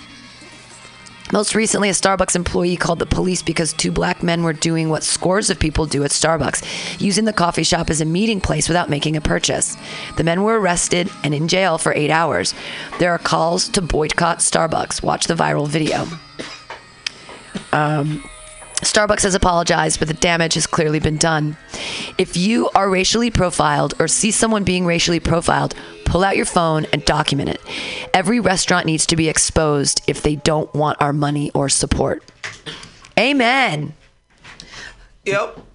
Oh man, I can't believe that that's the norm. But this is what I mean. This is what our whole show is kind of been about: is what's happening right now in America. And we're at a racial crux right now. We are at like the beginnings of a race war. When are people going to? Here's the thing. It's always been there, and it's just at a boiling point, or it's just making America great again. But I mean, it's never went away. The only difference is now that we can film it and we have proof, rather than because no one believes black people. We've been trying to tell y'all, but now that we have video and we've been filming things that go on with the police, things that are going on at restaurants. The truth is there in the video. If you have a video, like, what are you going to doctor the video? If you're Facebook living, you're fucking Facebook living. Like, that's real. Can that be used as evidence? I would hope so. Well, we see it when it's used as evidence. Most police officers get off. Right. Well, and their body cams, and that's the thing with the shooting unarmed black men. We need all of those body cams, door cams, car cams. You need to give it to the lawyers right now to see what really happened in that situation. Because it's like one of those things. Hey, you know what a stereotype is? Policemen are shady liars and they will cover for each other. Oh, I wonder how that stereotype started. That's funny, isn't it? All the cop shows, all the movies, all the TV things we've seen about cops being buddies and covering up for their fucking buddies. The girl was raped and murdered by one of our guys. I don't know. We shot an unarmed black man and then we drug his body into a field and said that he had oh my God, all those things that you just said are true. It's crazy. They can cover up because they're a boys' club, even if there's girls. You know what I've been noticing in San Francisco is a lot of black police officers. And when I see them, my first thought is, like, I'm thinking like, well, it's good that you're here, but you really want to be a part of this? Are you being complicit, or are you really trying to change it? Right. Yeah. Because there's some incidents with black officers killing black men because they also have they have the slave master mentality of, I see a black guy, perpetrator. Right. That is locked into a lot of... Because we do it in our media. Because when you look at... we've looked at the Missouri news that Poggi sent me, and when it's like all of the crimes, and they show pictures, and they're all black guys. The fear. Yeah, it's just like fear. Scary black guy. And scary Mexicans. Why are we so afraid of Mexicans? I love Mexico. What is wrong? Why can't we be buddies with Mexico? Because they're not white. But Mexico has they have great farming. They have great grapes. They have lots of what I don't understand why we can't be all buddy and super funky, happy friends together. And, I just wish everyone would watch a movie called Blazing Saddles and just laugh at all the stereotypes of how stupid and ignorant human beings are. Yeah. And laugh at it and be like, see, wasn't that dumb? Yeah. What a great movie. Right. Well, racism is dumb. It's like the color of your skin makes you feel better than someone else. Why inferior? And plus, who wouldn't want to be brown or black? You get to sit in the sun. Yeah. You age gracefully. Actually, white people are trying to get darker because of tanning. Yeah, you can tell Trump has a bad tanny thing. Here, Trump bashes California on border mission. Brown sees a deal. I want to see what's going on here. This is San Diego. President Donald Trump on Tuesday slammed California Governor Jerry Brown's posture on sending National Guard troops to the Mexican border, even as Brown said he was nearing agreement on joining the president's mission. The volley of words came after federal officials said Brown rejected a proposal for the California Guard's specific border duties, a characterization that state officials disputed. Looks like Jerry Brown in California... Oh, I have to do his voice. Looks like Jerry Brown and California are not looking for safety and security along their very porous border, Trump said in an early morning tweet. He cannot come to terms for the National Guard to patrol and protect the border. He wants to bring the National Guard in to protect the border. Oh, so now we want to shoot Mexicans?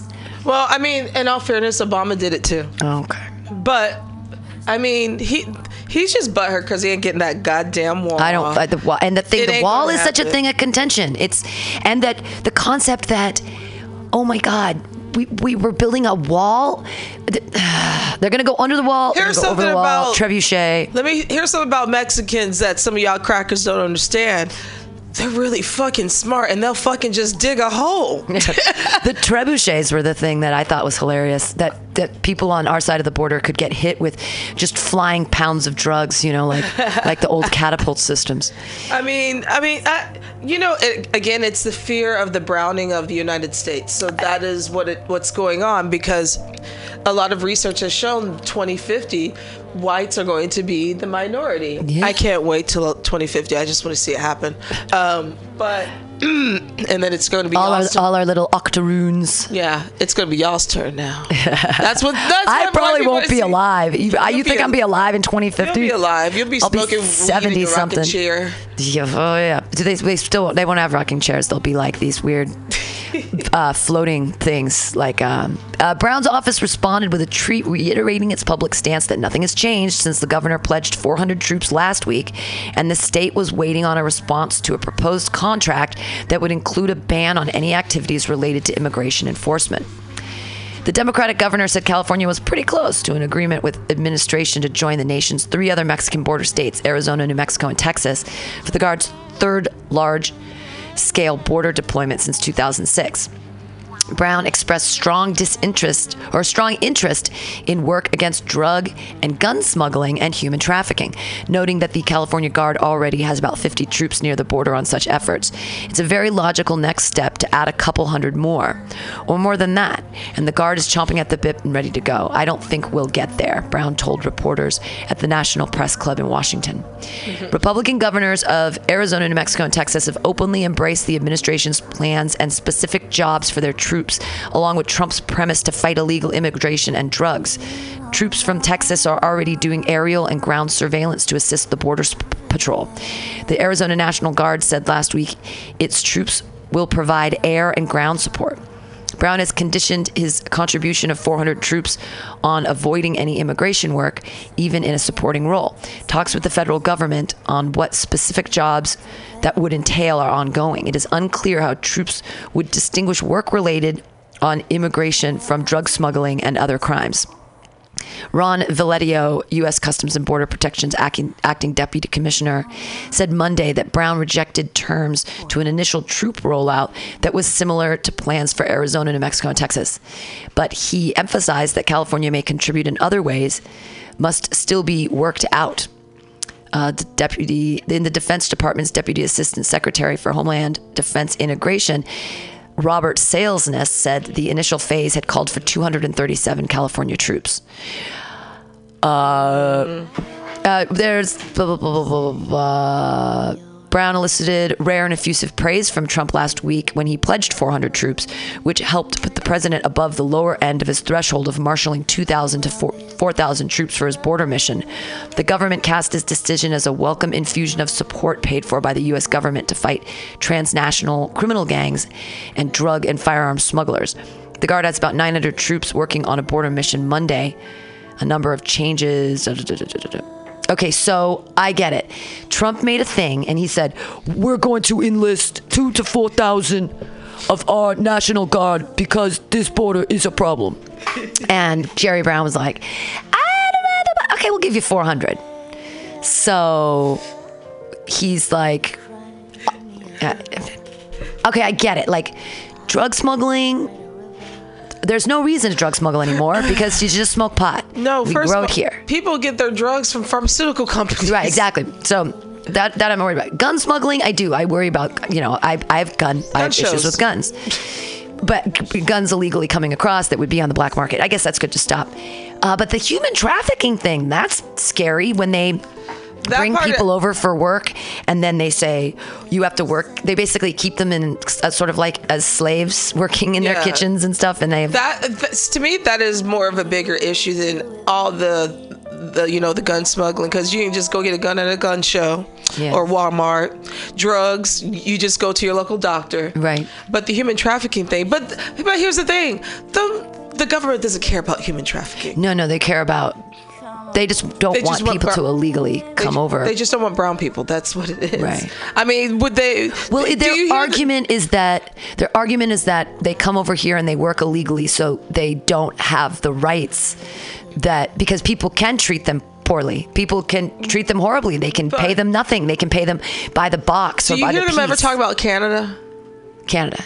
Do you ever hear them talk about Canada? Like, we're tired of these Canadians coming over here and crossing our border. Right. Well, do they get them to an immigration? But they just don't. They're not looking. ICE is not coming after Canadians. You know why they're not talking about Maybe Canada. they would. I know a couple Canadians that are here illegally, and I mean, I'm not going to out them. That would be terrible. But I don't see ICE showing up at their church or at their work or rounding people out at their children's schools. Picking up parents. Yep. Yeah. Yeah. We need to build a wall to Canada. No. You know why they want to build that wall? They don't got the complexion for the protection. Right. And plus, also too, it's like, again, part of the United States was once called Mexico. Now, here's the thing that I don't understand. California? Is that the way that our farms are run here in California, there's no, like Johnny, Smith doesn't, on summers off, he's not going to go pick vegetables at a farm, right? So we've got these jobs that we need to have accomplished. Those raspberries are not going to pick themselves, and the strawberries, all of the things. But then we don't. Why wouldn't we want them to come and take these jobs that we don't want? And that's another issue. What's the problem? Bring them over. How do we make them legal? Can't we have like an ID that says, hey, I'm Mexican, I want to work in California. Bada bing. Like, I have a Mexican passport. I am a California worker.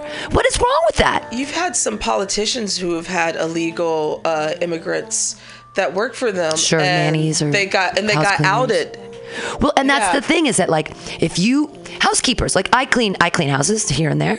And we're not saying this is just what brown people do. Right, exactly. But if they don't speak the language, there's a lot of different. I mean, and from Mexico, some of the best chefs in the world. When you go to your 5-star dining restaurant in New York, the best chefs are from Mexico. The guys on the line, they work hard. I mean, and the thing is now it's like you said, people, a lot of Americans don't want to pick berries, and black people definitely don't want to pick berries. We pick cotton, so we're like, fuck you, we're not doing this shit anymore. And I don't blame us. I don't want to do that.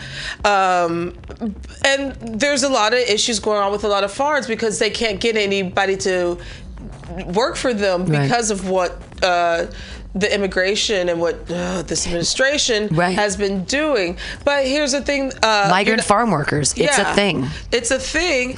And the whole illegal, with people crossing over, I don't even like to say illegal because you can't be illegal from your own land. Why do we have the borders? When do we decide whose borders are whose and all that stuff? It's like when we stole the land from whoever. Whomever was there, the indigenous, whoever was respecting the land and stuff, we just stole that. Pissed all over it. Had an R. Kelly party with it. Yeah, but we're doing God's will. We're be fruitful and multiply.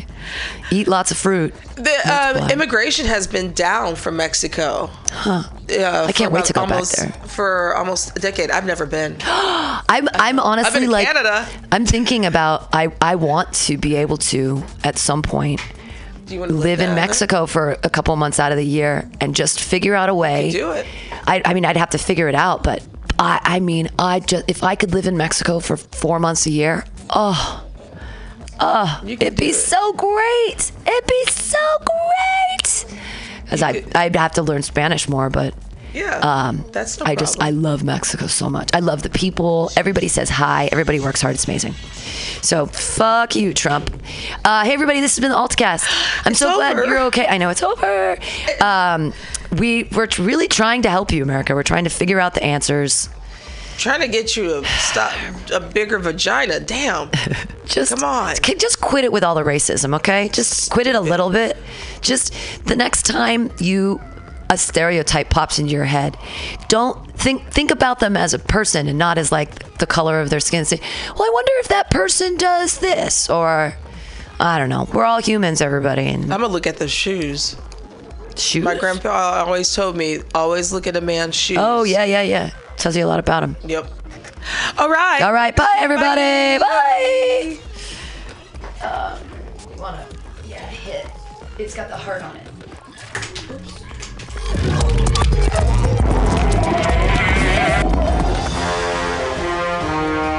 Are you tired of swimming through a sea of podcasts? Are ye on a raft without a paddle? Well, gather around me, sea dogs, and get aboard me pirate ship as we set sail for the seas of MutinyRadio.fm. From there, you can captain your own pirate ship as you sail through over 44 different shows for all of your listening pleasures. They've got live comedy to small business advice, LGBTQ friendly to sports, vinyl to gutter punk.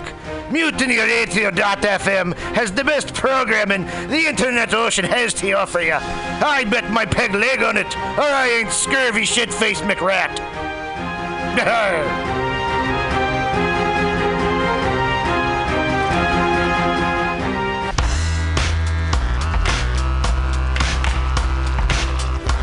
Hey everybody, listen to the Weekly Review with Roman every Friday from noon to 2 p.m. This is an unapologetically anti-capitalist program. We interview community organizers, activists, and artists. We talk about ways you can take action right now. So listen in to the Weekly Review every Friday from noon to 2 p.m.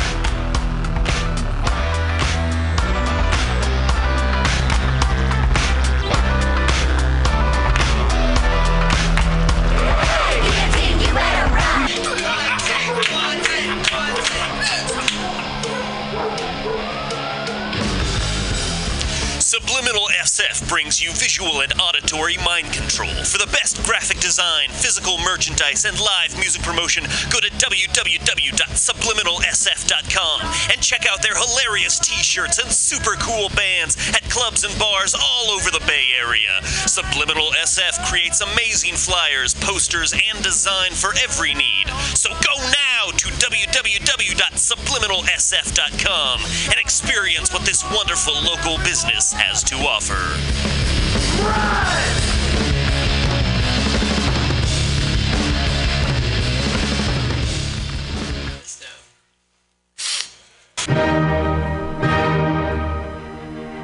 Good evening there, my friends here at MutinyRadio.fm. Chester Cashcock here, and giving you my love and regard as well as movies over there. And I just wanted to let you guys know that anytime I go swimming in my vault of rare coins and piles of filthy cash, I can't help but listen to Pamtastic's Comedy Clubhouse every Friday from 8 to 10 p.m. I mean, if anyone who knows anything about comedy knows that Pamtastics books the best of San Francisco and beyond's underground comics. It's a great showcase, and they have a fun time at Pamtastics deep in the Mission District, where you can laugh off your tushy for a mere $5 every Friday to 10 p.m.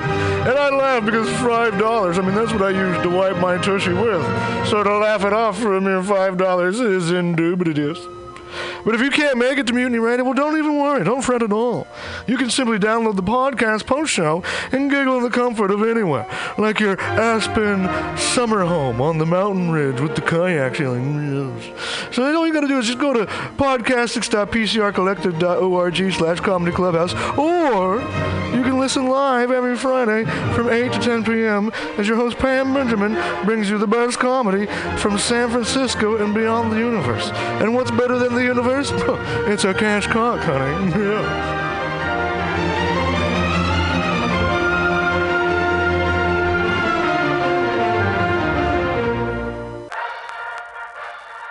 Well, hello, boys and girls. You know what a password is. That's a secret word that soldiers would use to get past the sentry and up to the front. Well, here's a password that gets you up to the front in all the right places. It's cannabis energy. It seems the faster you go, the more cannabis energy you need. So if you want to win, you have to have lots of cannabis energy. And the swellest way I know to get it is just by using Green Army Skincare. Boy, they're just cram full of cannabis energy. There are more cannabis energy units in one lip balm tube than you use circling the base 10 times or when you ride your bike 4 miles across the city. And it's fast acting. Why, no sooner that you apply some balm to your mouth or pain areas, you practically feel the new strength in your muscles. And what's more, Green Army Skincare is a good, wholesome product. They're made with body-nourishing cannabis and other natural ingredients. So go out there today and pick up some Green Army Skincare products from your local cannabis procurement center. Join thegreenarmy.com.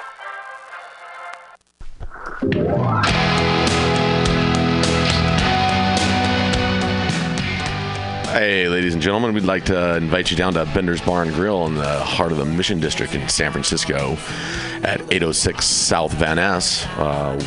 We've got great food by our kitchen counter offer: burgers, tater tots, tachos, corn dogs, all sorts of good stuff like that. They're open from opening until 11 p.m. most days of the week, except Saturday. Every Saturday night, we've got live rock and roll, some of the best local bands in San Francisco and touring acts as well. Come on down, 10 p.m., rock and roll, only night of the week. We have a $5 cover charge, always $5 for live rock and roll. We're open from 4 p.m. until 2 a.m. Monday through Thursday, Friday, Saturday, Sunday, 2 to 2. Come on down, have some drinks with us. We've got Whiskey Wednesday, Tequila Tuesday, and we've always got the Steve McQueen special, shot of Bullet Bourbon and a can of California Lager for $8. Come down and enjoy our patio. It's open in the afternoon, not really in the evening, but a lot of good folks hanging out back there. Come on down, give us a shout. Drop by the bar, make some friends. Thanks, folks. Bender's Bar and Grill in the heart of the Mission District, San Francisco, California. With a happy hour every Monday through Friday until 7 p.m. Don't miss it. Go to Bender's Bar. Big supporter of the Mutiny Radio Comedy Festival 2018. Oh yeah, it goes down. Come smoke with your boy. Grinder. Spark is San Francisco's premier cannabis dispensary with a focus on serving and educating patients for 7 years. Spark is dedicated to creating the best in-store experience with its extensive menu, friendly staff, and one of the few cannabis vape lounges in San Francisco. Spark welcomes you to visit its 2 great locations as a medical patient or for recreational adult use in 2018. Spark is located at 1256 Mission Street between 8th and 9th and at 473 Haight Street at Fillmore. Both locations are open until 10 p.m. every night. Spark staff looks forward to serving you. Coming at these bitches and all these snitches, hitting switches, going rags to riches.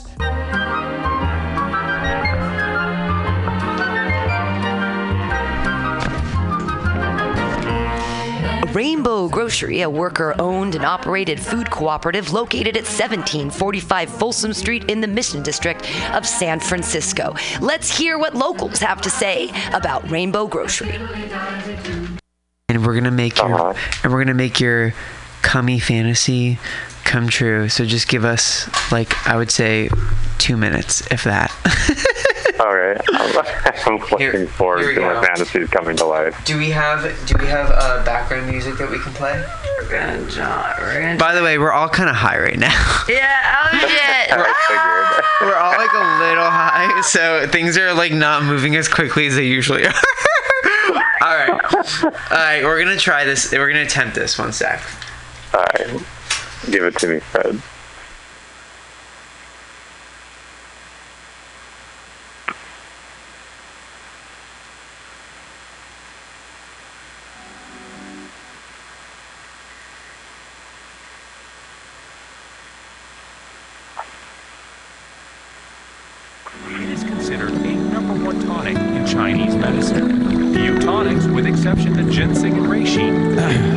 What's going on? In Chinese medicine, polyrakis has been used as a natural anti-inflammatory and immune system regulator, often used to fortify and strengthen the body when ill, fatigued, and in any state of weakness. A powerful anti-aging tonic, polyrakis contains an abundance of antioxidants and anti-aging compounds in both men and women. Cool. Hello. Greetings. How are you? Let's just get a round of applause going. All right. Didn't that make it feel like less like sad? No. Just a little bit, huh? Bring them. Huh? I don't actually. I know that's my reputation apparently, but I'm broke right now, so I don't have any. Okay, starting off real positive. How you guys doing? How you been? What are you guys doing? Life just sucking a lot of dick, figuratively.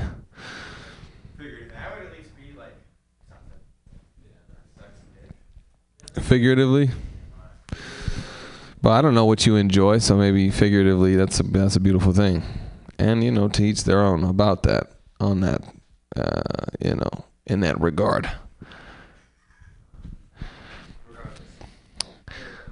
Irregardless, that's not a word. That isn't a word. Thus the humor in okay. So here we are. Everybody, how you doing, man? I wasn't talking to you. How you doing? Which other night? So a lot of nights. Who yelled at who? What the fuck are you talking about? Oh yeah? Who yelled at who? You yelled at somebody? Okay. I got booked? No. No, it was open mic. It's open mic. They got some good ass fried chicken. No, they're not. They're little dumplings. I looked at him first, and then he looked at me. Yeah. I was kind of hinted, but yeah, he was a preemptive laugh right there. No, it was chicken. The chicken wasn't fried. It was chicken in a dumpling that was fried, like of something. Anyway, it was fucking good. All right, so what do we got? 7 people and a host in this motherfucker. This is beautiful. Are there more people gonna show up? You think? How you doing? That's what's up. Let's turn some of these fucking lights on here. Brighten up the scene. What is this over here? That's nothing. Let's pick something out of the. Let's get it going. Let's get it going, huh? Jesus Christ. Oh my God. Okay. What is this? Your inspiration? None of you motherfuckers.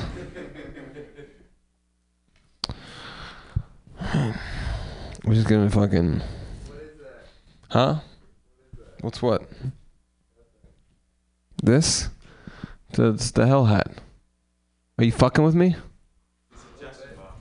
Yeah, I know you are. What lurks in the darkness? I don't know, Corday. What?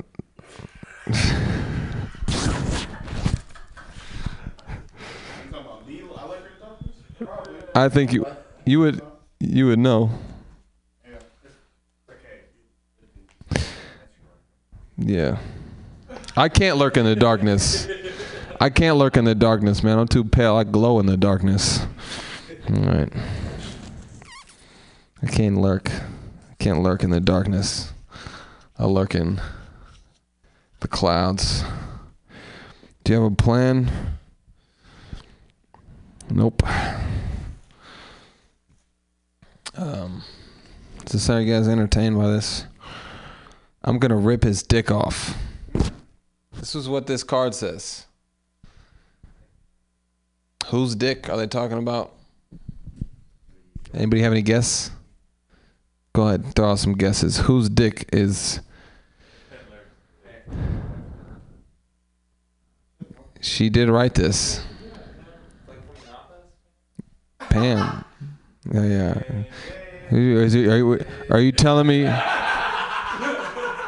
Are you telling me Jim is gonna get his dick ripped off on The Office. Is that season 9, episode 1? Whatever fucking season it's on. All right. I mean, you know, that's a good question because everybody loves Jim. My little brother hates Jim. He's like, he's a fucking asshole. You know? He's a dick. Working for some fucking paper company. Always getting an attitude looking at the camera. These fucking guys, you know? Well, fucking quit then. You know? Being a dick about it. Fucking, you know. Fucking lighten up, Jim. The fuck? Always looking at the camera. Always got an attitude and shit. At least you got a fucking good job. Fuck. Anyway. Is alcohol bad? No. It's not bad. It's great. What you got in that? What you got in that thing over there? What you sipping on? Really? Don't fucking lie to me. I know the routine. Don't fucking lie to me. I saw some vodka. I thought about picking it up. But it was too expensive. It was $12. I thought this was $6. Just cheaper vodka. Where were you at that you saw $12 vodka and there wasn't another option? But that one caught my eye. It was nice and pretty. So you only get nice and pretty vodkas? All right. You don't know about New Amsterdam? Oh, okay. Well, yeah. If you want some high-end vodka. All right. Well, if you want me to put some in there for you, I got you. Are you in the grown-up club? I did that last night. You guys were all here for that. This is going good. All right. I know. Then that was only for you. Was it funny? Damn, who do you look like? Man, you look like fucking Hey Arnold and shit over here.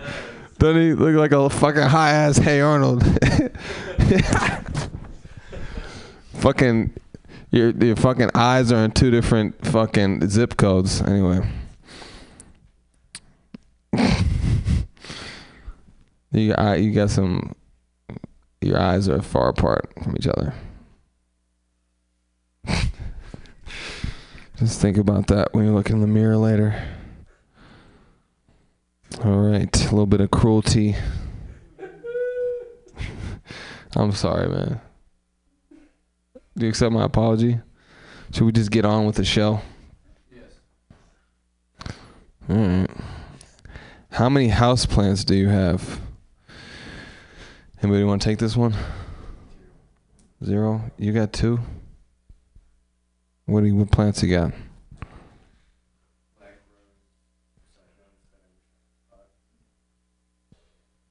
Black rose.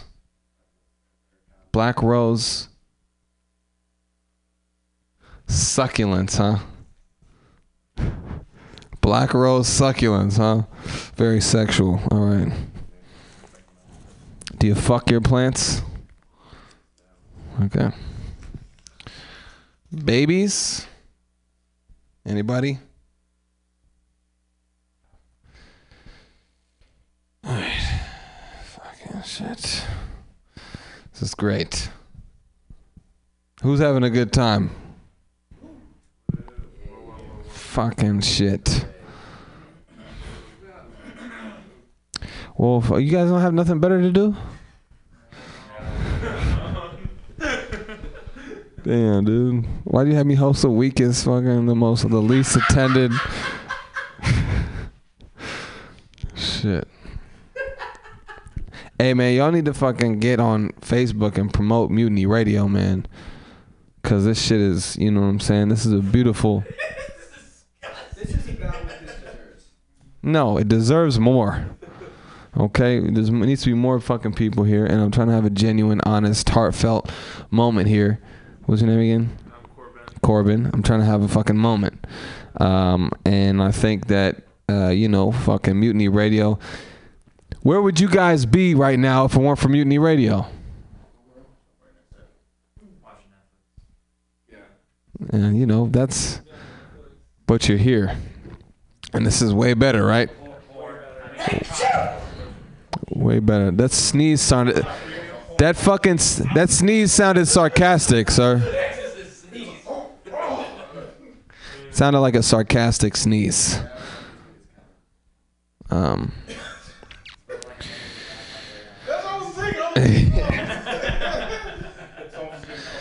This man comes in his fucking black rose succulents. All right. I don't know. Should we get it started? Are you running the show over here? No, you are. No, I mean, who's supervising this? I think he's not supervising. I mean, too much. Sorry. All right. Yeah, you crossed the line, buddy. All right. Well, you guys. All right. Look, I'm gonna fucking bring y'all up, and you guys gonna have to make these fucking fuckers laugh. Can you do that? Yeah. Are you guys gonna be able to do that? Yeah. You make these fucking. So you better get the fuck off your phone, partner. Cause you know what I'm saying. You part of this audience right now, and if you on your phone while motherfuckers is up here talking,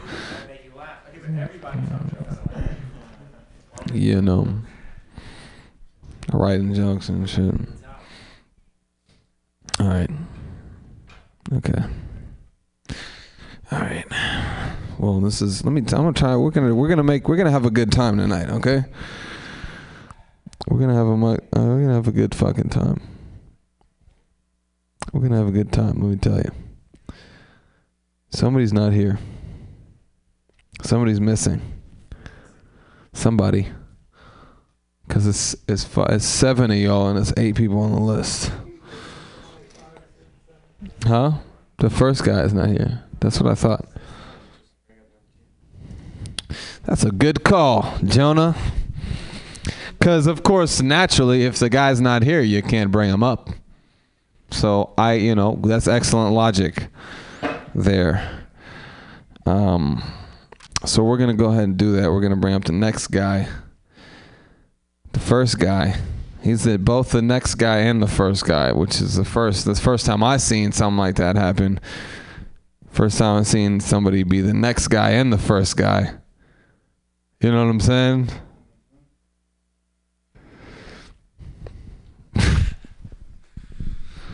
God, you guys are a sad bunch.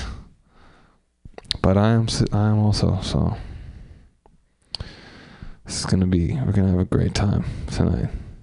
Hey Alex, you got some jokes, bro? Am I going next? You're going next and first. You ready? Put your fucking hands together, you 6 motherfuckers. Yeah. Alex Woody. I was going to go drain the foreskin, but going to have to hold it in. That's a good thing, though. You can hold stuff in there. You know what I mean? It's kind of like an extra pocket. It's great. Put a Skittle in there. Eat it later. It's got like a twangy taste to it. Oh, you Snapchatting any whores there, buddy? Cordell? Yeah.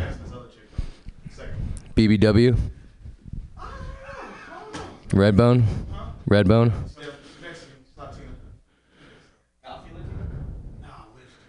Oh my God, the coffee Latinas are amazing.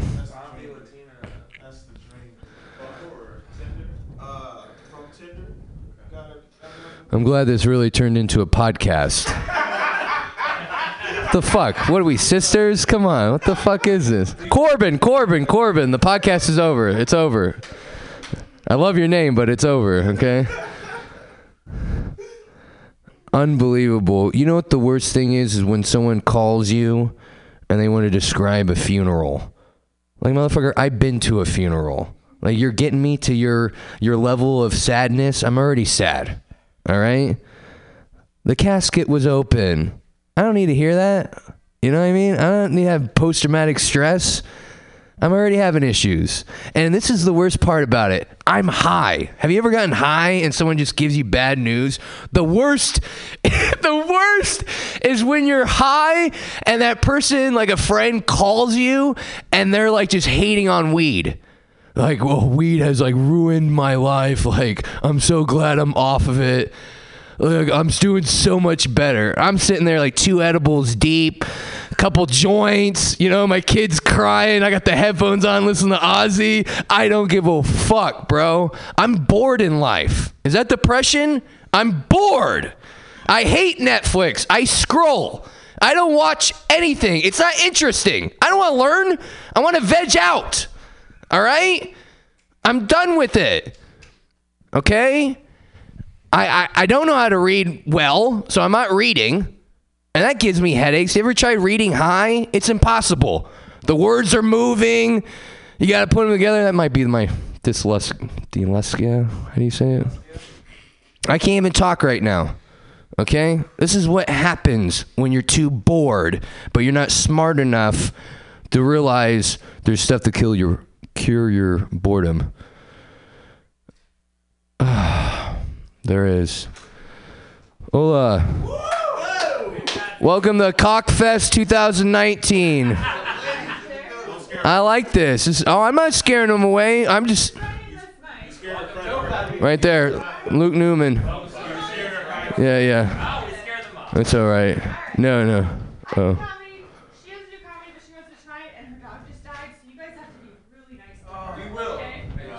Oh my God. No. Definitely not gonna talk about dogs now. Definitely not. Right. No. Totally.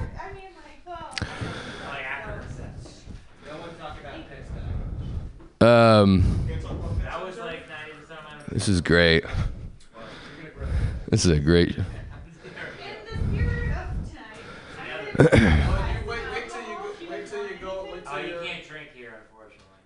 Oh, Ben's not here. You can drink outside. She's gonna drink aggressively outside, and I'm gonna if you get Handle this, please. let's talk outside.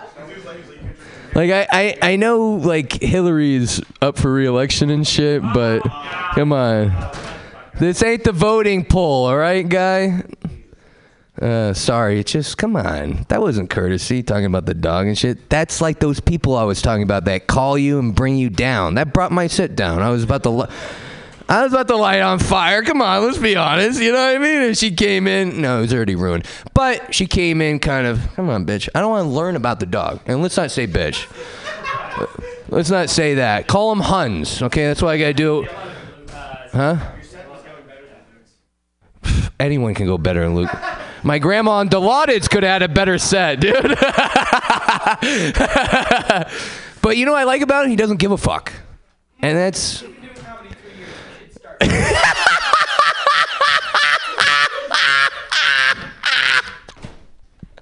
Like drinking a fifth before the set so first year, right? Oh, fuck it. So I wanted to tell a story. Luke was there. I tried to get him to be part of the set. Luke, perfect timing. I'm talking about the Emeryville mic. So what happened was I get in the zone when I get high, all right? And it's this new Emeryville mic, bar, Asian fusion restaurant, bistro, a lot of people, at least 50, right? You want some piano accompaniment for this? No, sir. No, this isn't the 20s. We're not on a riverboat playing fucking blackjack, all right? Maverick. That was a great Mel Gibson movie. So anyways, I'm fucking by the bathroom, 2 all-gender bathrooms, of course, right? Your own personal thing, right? I see a woman go in one with a guy. To me, that's hooking up. Then, what are we pointing at? What the Oh, he's locking this. Okay. There we go. Now it looks like I'm doing comedy, you know? So, the story. Can I get back to it, guy? Okay. So, Emeryville, I see this girl go in the bathroom with a guy, right? And this other guy's like, oh yeah, I hooked that up. So I'm assuming they're hooking up, right? I go back, I smoke a little bit with some black guys. I'm really high before my set, too high. I feel like an idiot. What am I doing here? I'm like questioning everything, right? And I see that same chick at the bar right before my set with a different guy, and they look like they're a couple. He's got the purse and the sweatshirt, right? They look like, you know, maybe they have a house or apartment together and a little chihuahua, all right? That they take on walks Sundays, right? I see the woman as I'm stalking, watching, right? Maybe I should be paying attention to my fucking set, but I'm watching these people instead because I haven't jerked off all day. So, right? She's looking at that guy I saw her in the bathroom with. He flashed me right when I said jerk off. Come on, guy. Can't a chubby guy talk about masturbation anymore? She's looking at the guy she went in the bathroom with. And then I see her leave. And this doofus boyfriend, he's sitting there and he's kind of looking and he's like double taking. And I swear they're holding hands and they disappear by the bathroom, right? I got to bring this up. So I walk up and I'm like, I'm pulling some Jerry Springer shit. And I told the guy, your girl's getting fucked in the bathroom. And I just start... There you go. Well, I didn't really get in trouble. Just, it didn't really go the way I wanted. She came out, but I was gone. He was mad. Yeah, I embarrassed him. But you know what? He needed... Well, here's the thing. Apparently, they weren't cheating. Apparently, they were doing cocaine. That whole... What? Isn't that the first step to fucking? Yeah, I'm still convinced she was blowing the other guy or something. How many girls have you lured with cocaine? I've done a couple. You know what I mean? No, I've done it a couple times. San Diego, remember back in 2009? Girls loved cocaine. Am I right? But you know other girls, they'll do whatever on cocaine, right? They'll hang out naked. They'll play Twister. It's a long time. It's a long night. Okay, yeah, wrap it up. Okay. Thank you, guys. My name is Alex Woody. Orve. Beautiful, beautiful. Cocaine. Does anybody have any? Okay. Take that burp as a no. Yeah, I believe so. Yes, right? Capital? Weed in here? Yeah, but no spliffs though, right? Got to be pure ganja. You don't know what a spliff is? Oh, you from the hood for sure. Oh, you don't smoke, period, nothing. Oh, so you're not from the hood. Okay.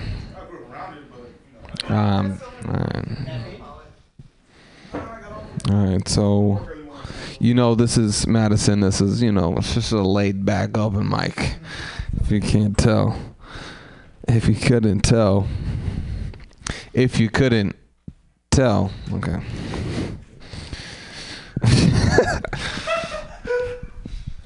All right.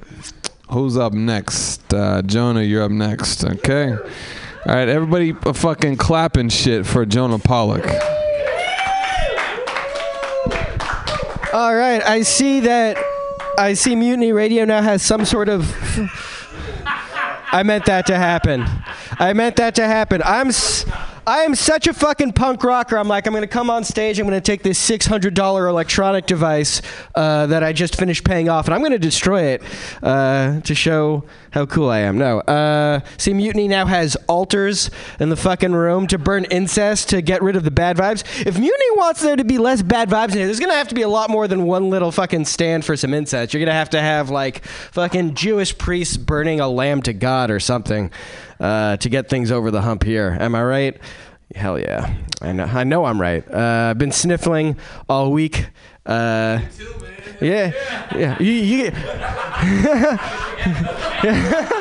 You on that? Are you on that trip? You got that trip going? You got that trip going? Is it here's the thing, I don't have a lot of money, so I don't snort cocaine.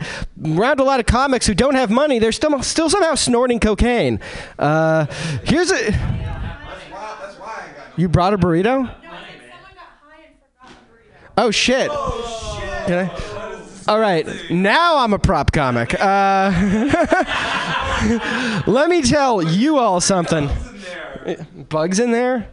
Yeah, larva and shit. Larva and shit. All right. Clearly, you did not study natural sciences in college. You did? Wait, what branch of science did you study? Biology. Biology? Would you try and like use that like romantically, like be like, let me tell you about your musculature or anything like? Did you? Try to look impressive. So, what caused you to fail at it? Were you weren't good at it? You didn't study hard. You got busted cheating. What caused it to not work out? I mean, I was doing all of those things, but I didn't get busted cheating. But So you successfully cheated? Kind of. On occasion. The friend I was cheating with, she stopped being friends with me because I was cheating from her work so much. Okay, so not only are you bad at natural sciences, you're bad at networking. If you want to cheat, you have to get in with the good cheaters and kiss their ass a little bit. That is how this works, including comedy. There are bad comics who just know how to kiss ass with comics who run shows. This is now a seminar on how to succeed in stand-up comedy. Yeah. You have to suck the... I'm putting on a seminar on how to... I'm not exemplifying how to succeed in comedy. I'm backbiting people all the time, and it is totally getting to them. Learn from your mistakes. Or just be on a death trip and eventually just do enough cocaine until you're broke and dying. That's also one way to go. Okay. All right, I walked the one woman in the room, so I am a true mutiny comic. Let's do this. All right. Now we can talk about fucking Tinder chicks, am I right? So you guys, I had these like 20 Tinder chicks in my feed who I matched with, who I totally haven't messaged. I'm like, I'll get around to it when I think of the right thing to say. Am I right? And we're back. I feel like if I leave her out there by herself too long, she might disappear, and then I'm gonna feel bad. So I gotta kind of keep track of her. I mean, where could she go? Like, there is... I mean, there is a mental hospital right up the street, and that is a safe space. I'm sorry. Normally, I'm a nice person. All right. All right, another stand-up comedy lesson. When you're on stage with a microphone, you are a sociopath. That is necessary. I don't care how nice a person you are. You fucking babysit your friends' children. You, like, work with, like, I don't know, you fucking wipe the butts of people who, like, can't physically wipe their own butts. When you're up here, you are a monster. Yeah, What success? My success comes from dumping pollutants into rivers. That's the ticket. I used to deal the Adderall that I got from a prescription. Yeah. Yeah, no, I got Adderall for like 20 years, and they told me it was like medicinal, which I don't know how speed can be medicinal, but they explained to me that because of ADD, I was going to have a hard time staying employed, so it was medicinal in that they were giving it to me as a secondary revenue stream. They're like, you are going to need this to pay your rent indefinitely. Yeah, I stopped taking Adderall, though, and my friends were like, why the hell did you give up like 1.5 grams a month of like clean medical grade methamphetamine? And I was like, I don't want to have to lie to my doctor about needing it. Like, if you think about what happens after a while, you go into the doctor and they're like, so you're on 50 milligrams of speed a day, but you're 195 pounds. We're gonna have to cut out your thyroid. Was it better fucking at Utah when I said I think you have thyroid cancer? Yeah, well, you also said a different weight too. Yeah. Oh, I said 190. I mean, I'm 180, but like I'm trying to 180. That doesn't sound suspicious. You should do like your BMI instead. Like how much you weigh is really based on how tall you are. But BMI doesn't take into account fitness level. Tom Brady is. Did you know that according to BMI, Tom Brady is obese? Yeah, exactly. Yeah, BMI assumes that everyone is a lazy piece of shit with no muscles. BMI was just created so that even people in good shape have like body dysmorphia issues. It's like, BMI was created by like a mean girl person who just wanted, like, let's have everyone be bulimic and anorexic. Yeah, wow. You know what? I entertained the fantasy that I was going to turn around the energy in this room, and I'm glad that I got smacked on my ass because, every time you think you're getting better in comedy, it's important to be reminded you are only one mutiny set away from feeling like a complete and total failure. This is what makes mutiny fun. Yeah. Yeah, but at least people used to fail at mutiny while drinking and doing like nitrous oxide. Now you have to. Whatever happened to people passing around like whippet canisters? That used to be a thing here. You used to see the weed. Are you just giving me a tin full of weed? Yeah. Holy shit!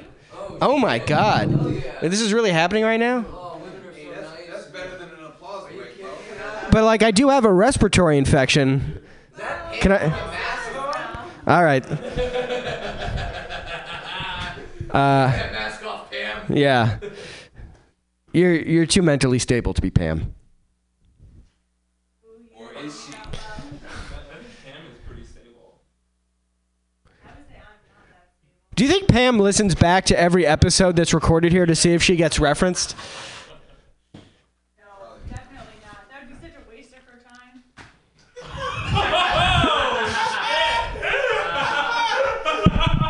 As opposed to all the other great stuff she's doing. Pam roast. This burrito has heft. All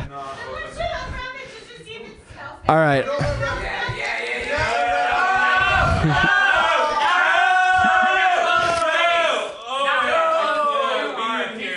It smells completely neutral. Okay. Open it. Take a bite. Take a bite. No. Take a bite. Take a bite. It is cold like a corpse. I would eat it. I'll pay you $100 if you take a bite. Jonah Pollock, everybody, give it up for him. I'll pay you $100. Somebody's gonna come back and where did my fucking burrito go? It's one bite for $100. Wait, someone's really put. Wait, put the money out. All right, I'm gonna be your agent right now. All right, let's see the cash before he takes the money. Hey, who turned off these fucking lights? I think they turn off themselves. No, they don't. $100 on the line. He will do it. This guy will. Do we all want to collectively pool our money in this crowd? I'm representing him. I can't. That's not.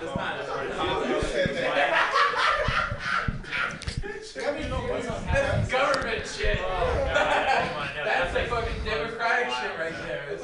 Also, there's democratic shit. Mice running around next door, so there's that to consider. But the burritos do taste good when they're freshly made. When If the it rat doesn't shit. smell bad yet, then there's not that much bacteria in it that's gonna make you sick. Yeah, again, I'm a whore and I would eat this for $100. Everybody shut the fuck up. Do people want me to dance for their Shut up, everybody. This isn't a goddamn free for all. Okay? After 3 sets, the precedent. Everybody's been Who turned these fucking lights off? Oh, there we go. They keep going off against my will. You know what? Fuck them then. You know what? This is wild. I feel like I've lost control of the room. Why are you giving somebody else's burrito up? Why'd you do that? They might.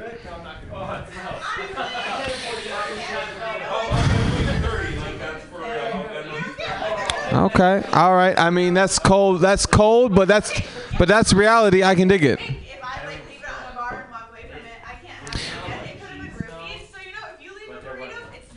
Okay, you know what? I respect your fucking, you know what I'm saying, your harsh nature of reality approach to that. I respect that. Don't leave your fucking chop suey lying around because somebody will fucking eat it. And I will make sure of that. Anyway, so yeah, we were talking about Adderall. Yeah, I did some Adderall.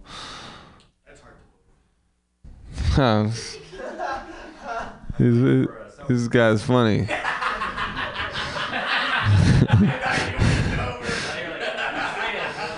Oh no, but because they told my little brother he had ADHD, and they might have to give him Adderall. I was like, yeah, he got it. Sign the bill. Yeah, stock that in our cabinet. And so I did some Adderall. Cool. All right. See what's going on here. Jonah Pollock, done. Alex Woody, done. The next guy we got coming up looks like some kind of Asian name. I'm assuming that's you. That's racist.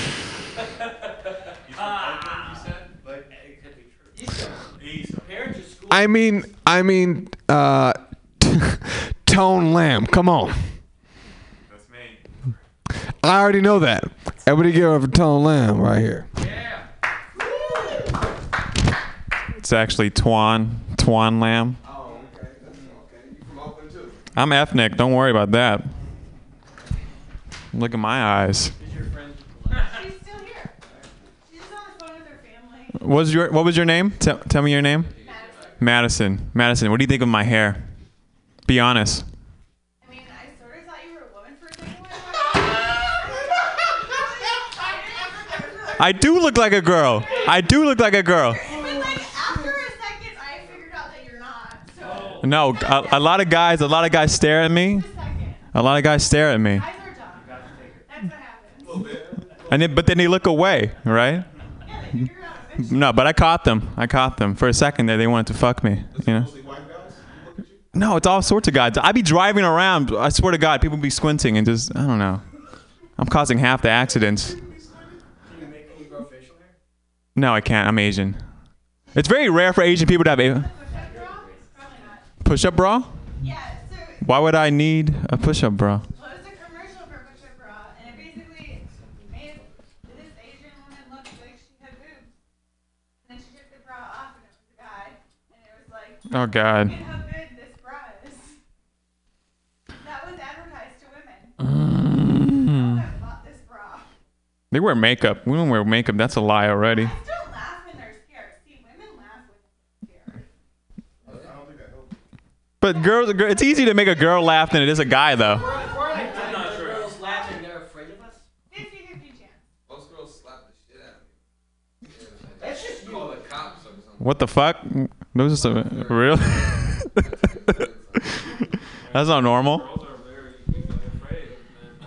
Yeah, he's the expert. He has the most clout. I can tell. This guy right here, the most status. Clout.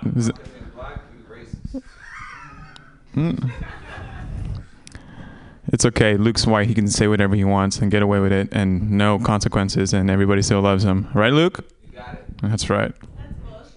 He lied. He was the best. I'm Vietnamese, and I tell people I was born in Vietnam, and I haven't been back. And I would be meeting like white people, and they'd be like, "Oh, you haven't been back? I've been there. I guess I'm more Vietnamese than you." No, that's not how this works. No, ancestry proves me right. You're just a tourist. Like, you can't just go to Africa and all of a sudden join a tribe. Hey, I'm part of a tribe now. Also, I can say the N-word. Unless you're white. If you're white, you can, because white people did start saying the N-word. So cultural appropriation? No.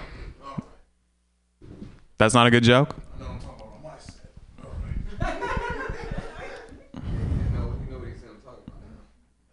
I don't have an accent.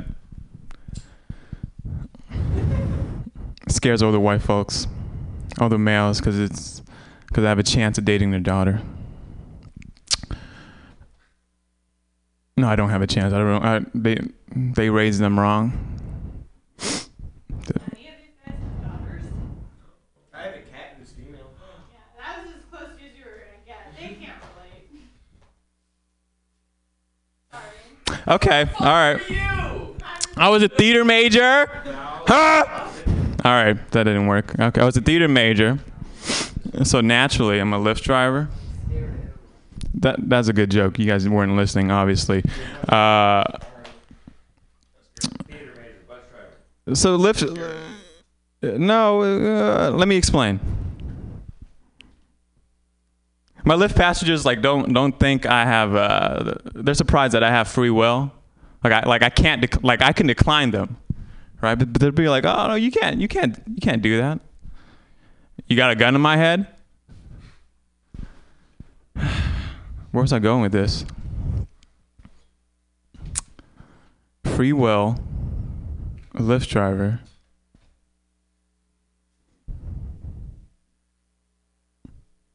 No, you can't force. Okay, all right. Okay, we're gonna abandon that. If I missed the marker by like 50 feet, don't come into my car and go, hey, you should have made a left back there. You missed it by 50 feet. Or do you want me to tip you now? I'm sorry, you want some real-time cash settlement for your pain and suffering, Brenda? Why don't you just walk to your booty call next time? Because I'm tired of being a third wheel. None? I got a man humming on my set. I never had this happen.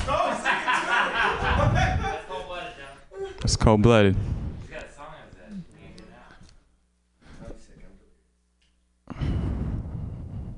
Can't catch a break.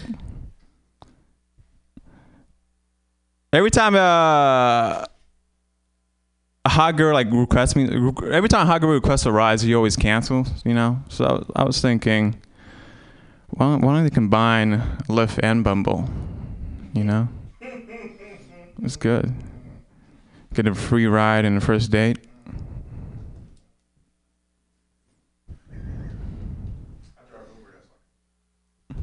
Okay, we need relatable jokes. Let's get one relatable joke in, and then I'll get off the stage. Everybody's wearing some sort of jacket, leather, suede, and denim.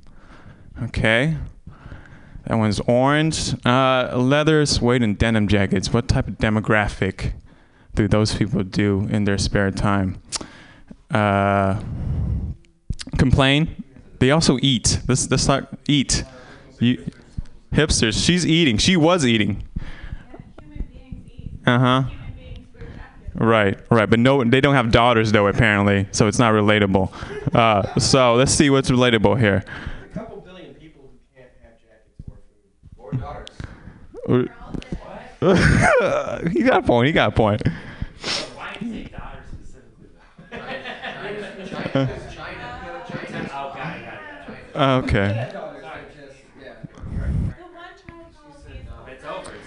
You guys know more about that than me, so all right. I'm gonna. Luke. I'm done. Twan Lamb, everybody. How about it? Give it up for him. So, Twan Lamb, you drive Lyft? I drive Lyft. Twan Lamb drives Lyft.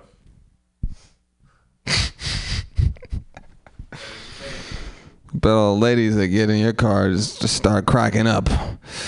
Okay. Huh? Can you kill 30 seconds? Okay, go ahead. So that was basically just a joke about how you're Asian and probably people were scared. Wait a minute, you're signed up. Yeah, so your time will come. You should have asked. You should have just told it. What's wrong with getting a little awkward? What's wrong with that? Okay, this is what Mutiny Radio is all about. So where are you from, Madison? Minnesota, Madison from Minnesota. And what is it you do? Yeah. Ah, this bitch. Gentrifier over here and shit. Hey, but if you need any sales guys. Hella whack. All right, so you're afraid of a little awkwardness? No, but like if I have an opportunity to alleviate awkwardness. Well, you didn't do that. You don't think do you think this is less awkward, more awkward than before? That guy wants to talk. Maybe. Might be more awkward. Is it more awkward now? Is it getting awkward? Only because of eye contact? Okay. It can get awkward. You thought that was awkward. We can make it awkward in this motherfucker. Don't you think that that's as awkward as it gets here at Mutiny Radio?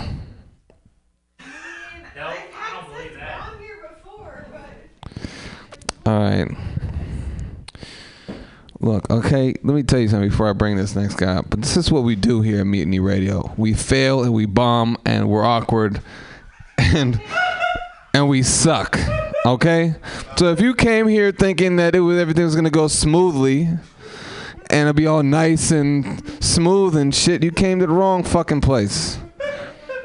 All right, you came to the wrong place. Kelly Evans, everybody.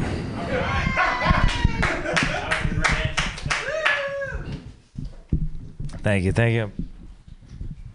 Donations. All right. Yes.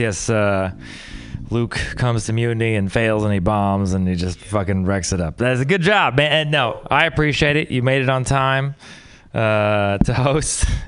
Fucking just like perfect timing, really. I mean, I was actually being literal. I was impressed. Because I would have been late. All right. What the fuck to talk about? I'm from Texas.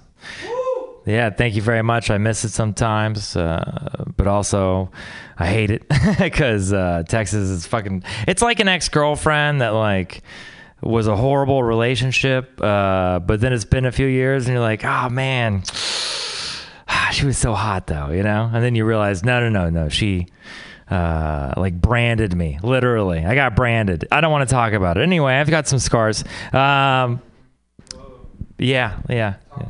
No. We're moving on. I told too much. I can because I have the microphone. I can say whatever the fuck I want. That's what that means. Yeah, that's what I don't know if you'll find out. You'll be up here soon. All right, and then we'll all not laugh at you, like you're not laughing at me. That was the point. Don't make a sad face. Look at Jonah's. Wow, Jonah was like really empathic for a moment there. He's like, oh, like, okay, well. I thought you were a sociopath. You just told us you were a sociopath. On stage, you have to be. Oh, okay, fair enough. But when you get off, you're a lovable person. Anyway, okay, well, let's talk about what I want to talk about. Jesus Christ. Anyway, I'm from Texas, and periodically I fuck that joke. What I want to talk about is the fact that we have a lot of stereotypes. You know, everybody thinks we have guns, which is not the case. I mean, I do have a gun, but I mean, most people don't have guns. Anyway, also, like, everything's bigger in Texas. That's a lie. And we all ride a horse. I mean, come on, man. Like, we're all secretly racist. That's fucking bullshit, too. They're all lies because we're very openly racist. It is very obviously racist. All right? Like, seriously. You don't get a Confederate flag tattooed on your ass and also attend Black Lives Matter rally. Like, that's not a thing. You don't see it. Anyway, all right. Well, I'm still working on that one. But that's why we're here, just to try new shit that is undeveloped when we're intoxicated. Okay, cool. What's up? Okay, let's do this shit. Okay. I just said okay like 12 times. I apologize. It's a real dick move. Okay. Just for you, Luke. Because you're so... I don't know. I don't got anything. You're handsome. I was saying that's a lie. I don't want to lie to you, you know? Because a carrot... No, okay. All right. I'm just going to move on to this shit. Yeah. That. I'm like bisexual on like a 10-year average, you know? It's like, it's not like I'm not gay. It's just I'm like bad at peer pressure, you know? It's like... That's really it. Anyway. Speaking of like... My roommate and I were talking the other day, and she was telling me that like cheesecake is her cocaine, which is fucking really cheesecake's your cocaine. Have you ever like called 3 different people at midnight 8 times in a row for fucking cheesecake? Like, no, you have not. Have you ever let your gay roommate blow you just because he had cheesecake and you were drunk a little bit? You know, fuck it. You know, he's got more cheesecake. Let's see where this goes. No? See, that's where that happens. There you go. You know? Okay. Spiral into a... That's an accurate parallel. That is. It is. I've gone to two... You know what? You go to... You know how much stupid... Did the cheesecake make you want to stay there? Yeah, of course it did. Yes. Everything is more entertaining with cheesecake. Fuck yeah, man. People are funnier.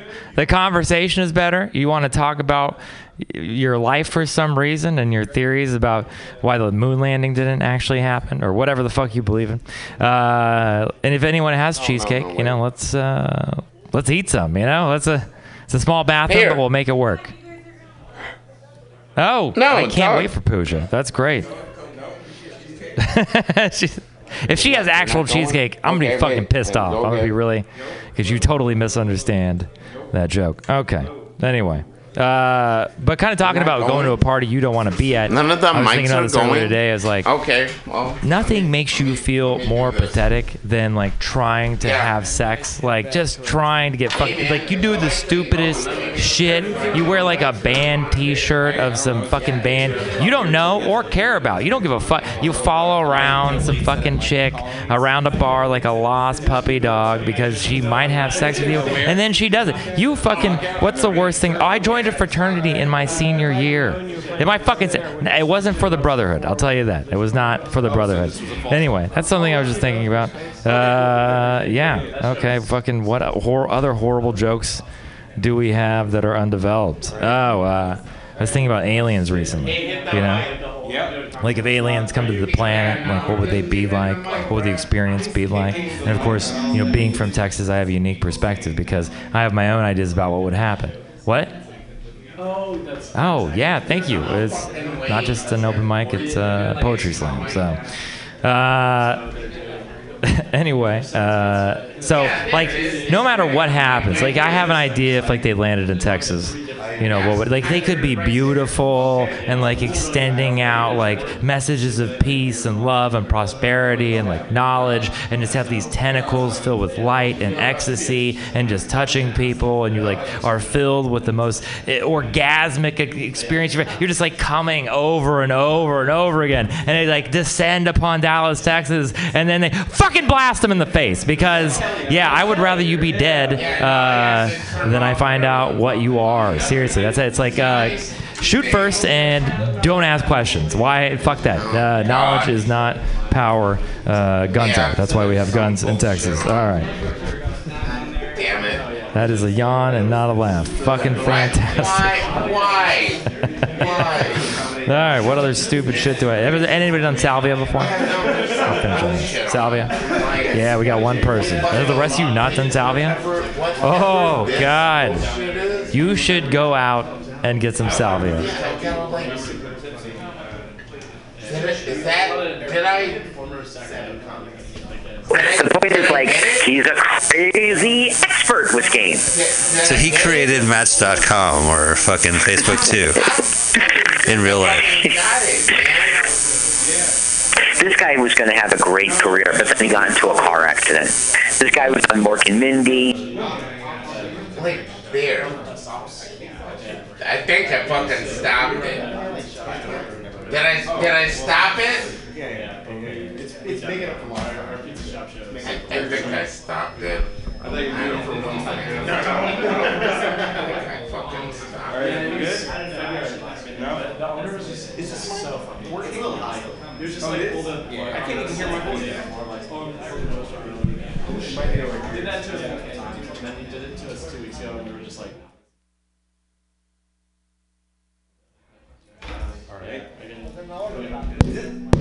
Here, this one's hot. that one's hot? Oh. Yeah. Here you go. Oh, okay. This one's just been dead this whole time.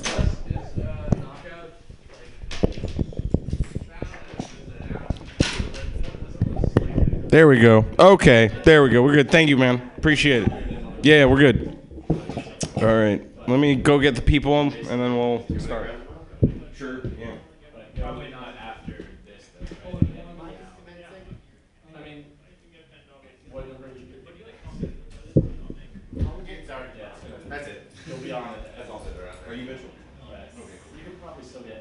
Come be an audience, guys. Come be an audience. That'd be great. Yeah. What do you think? It's nice to get audience sound,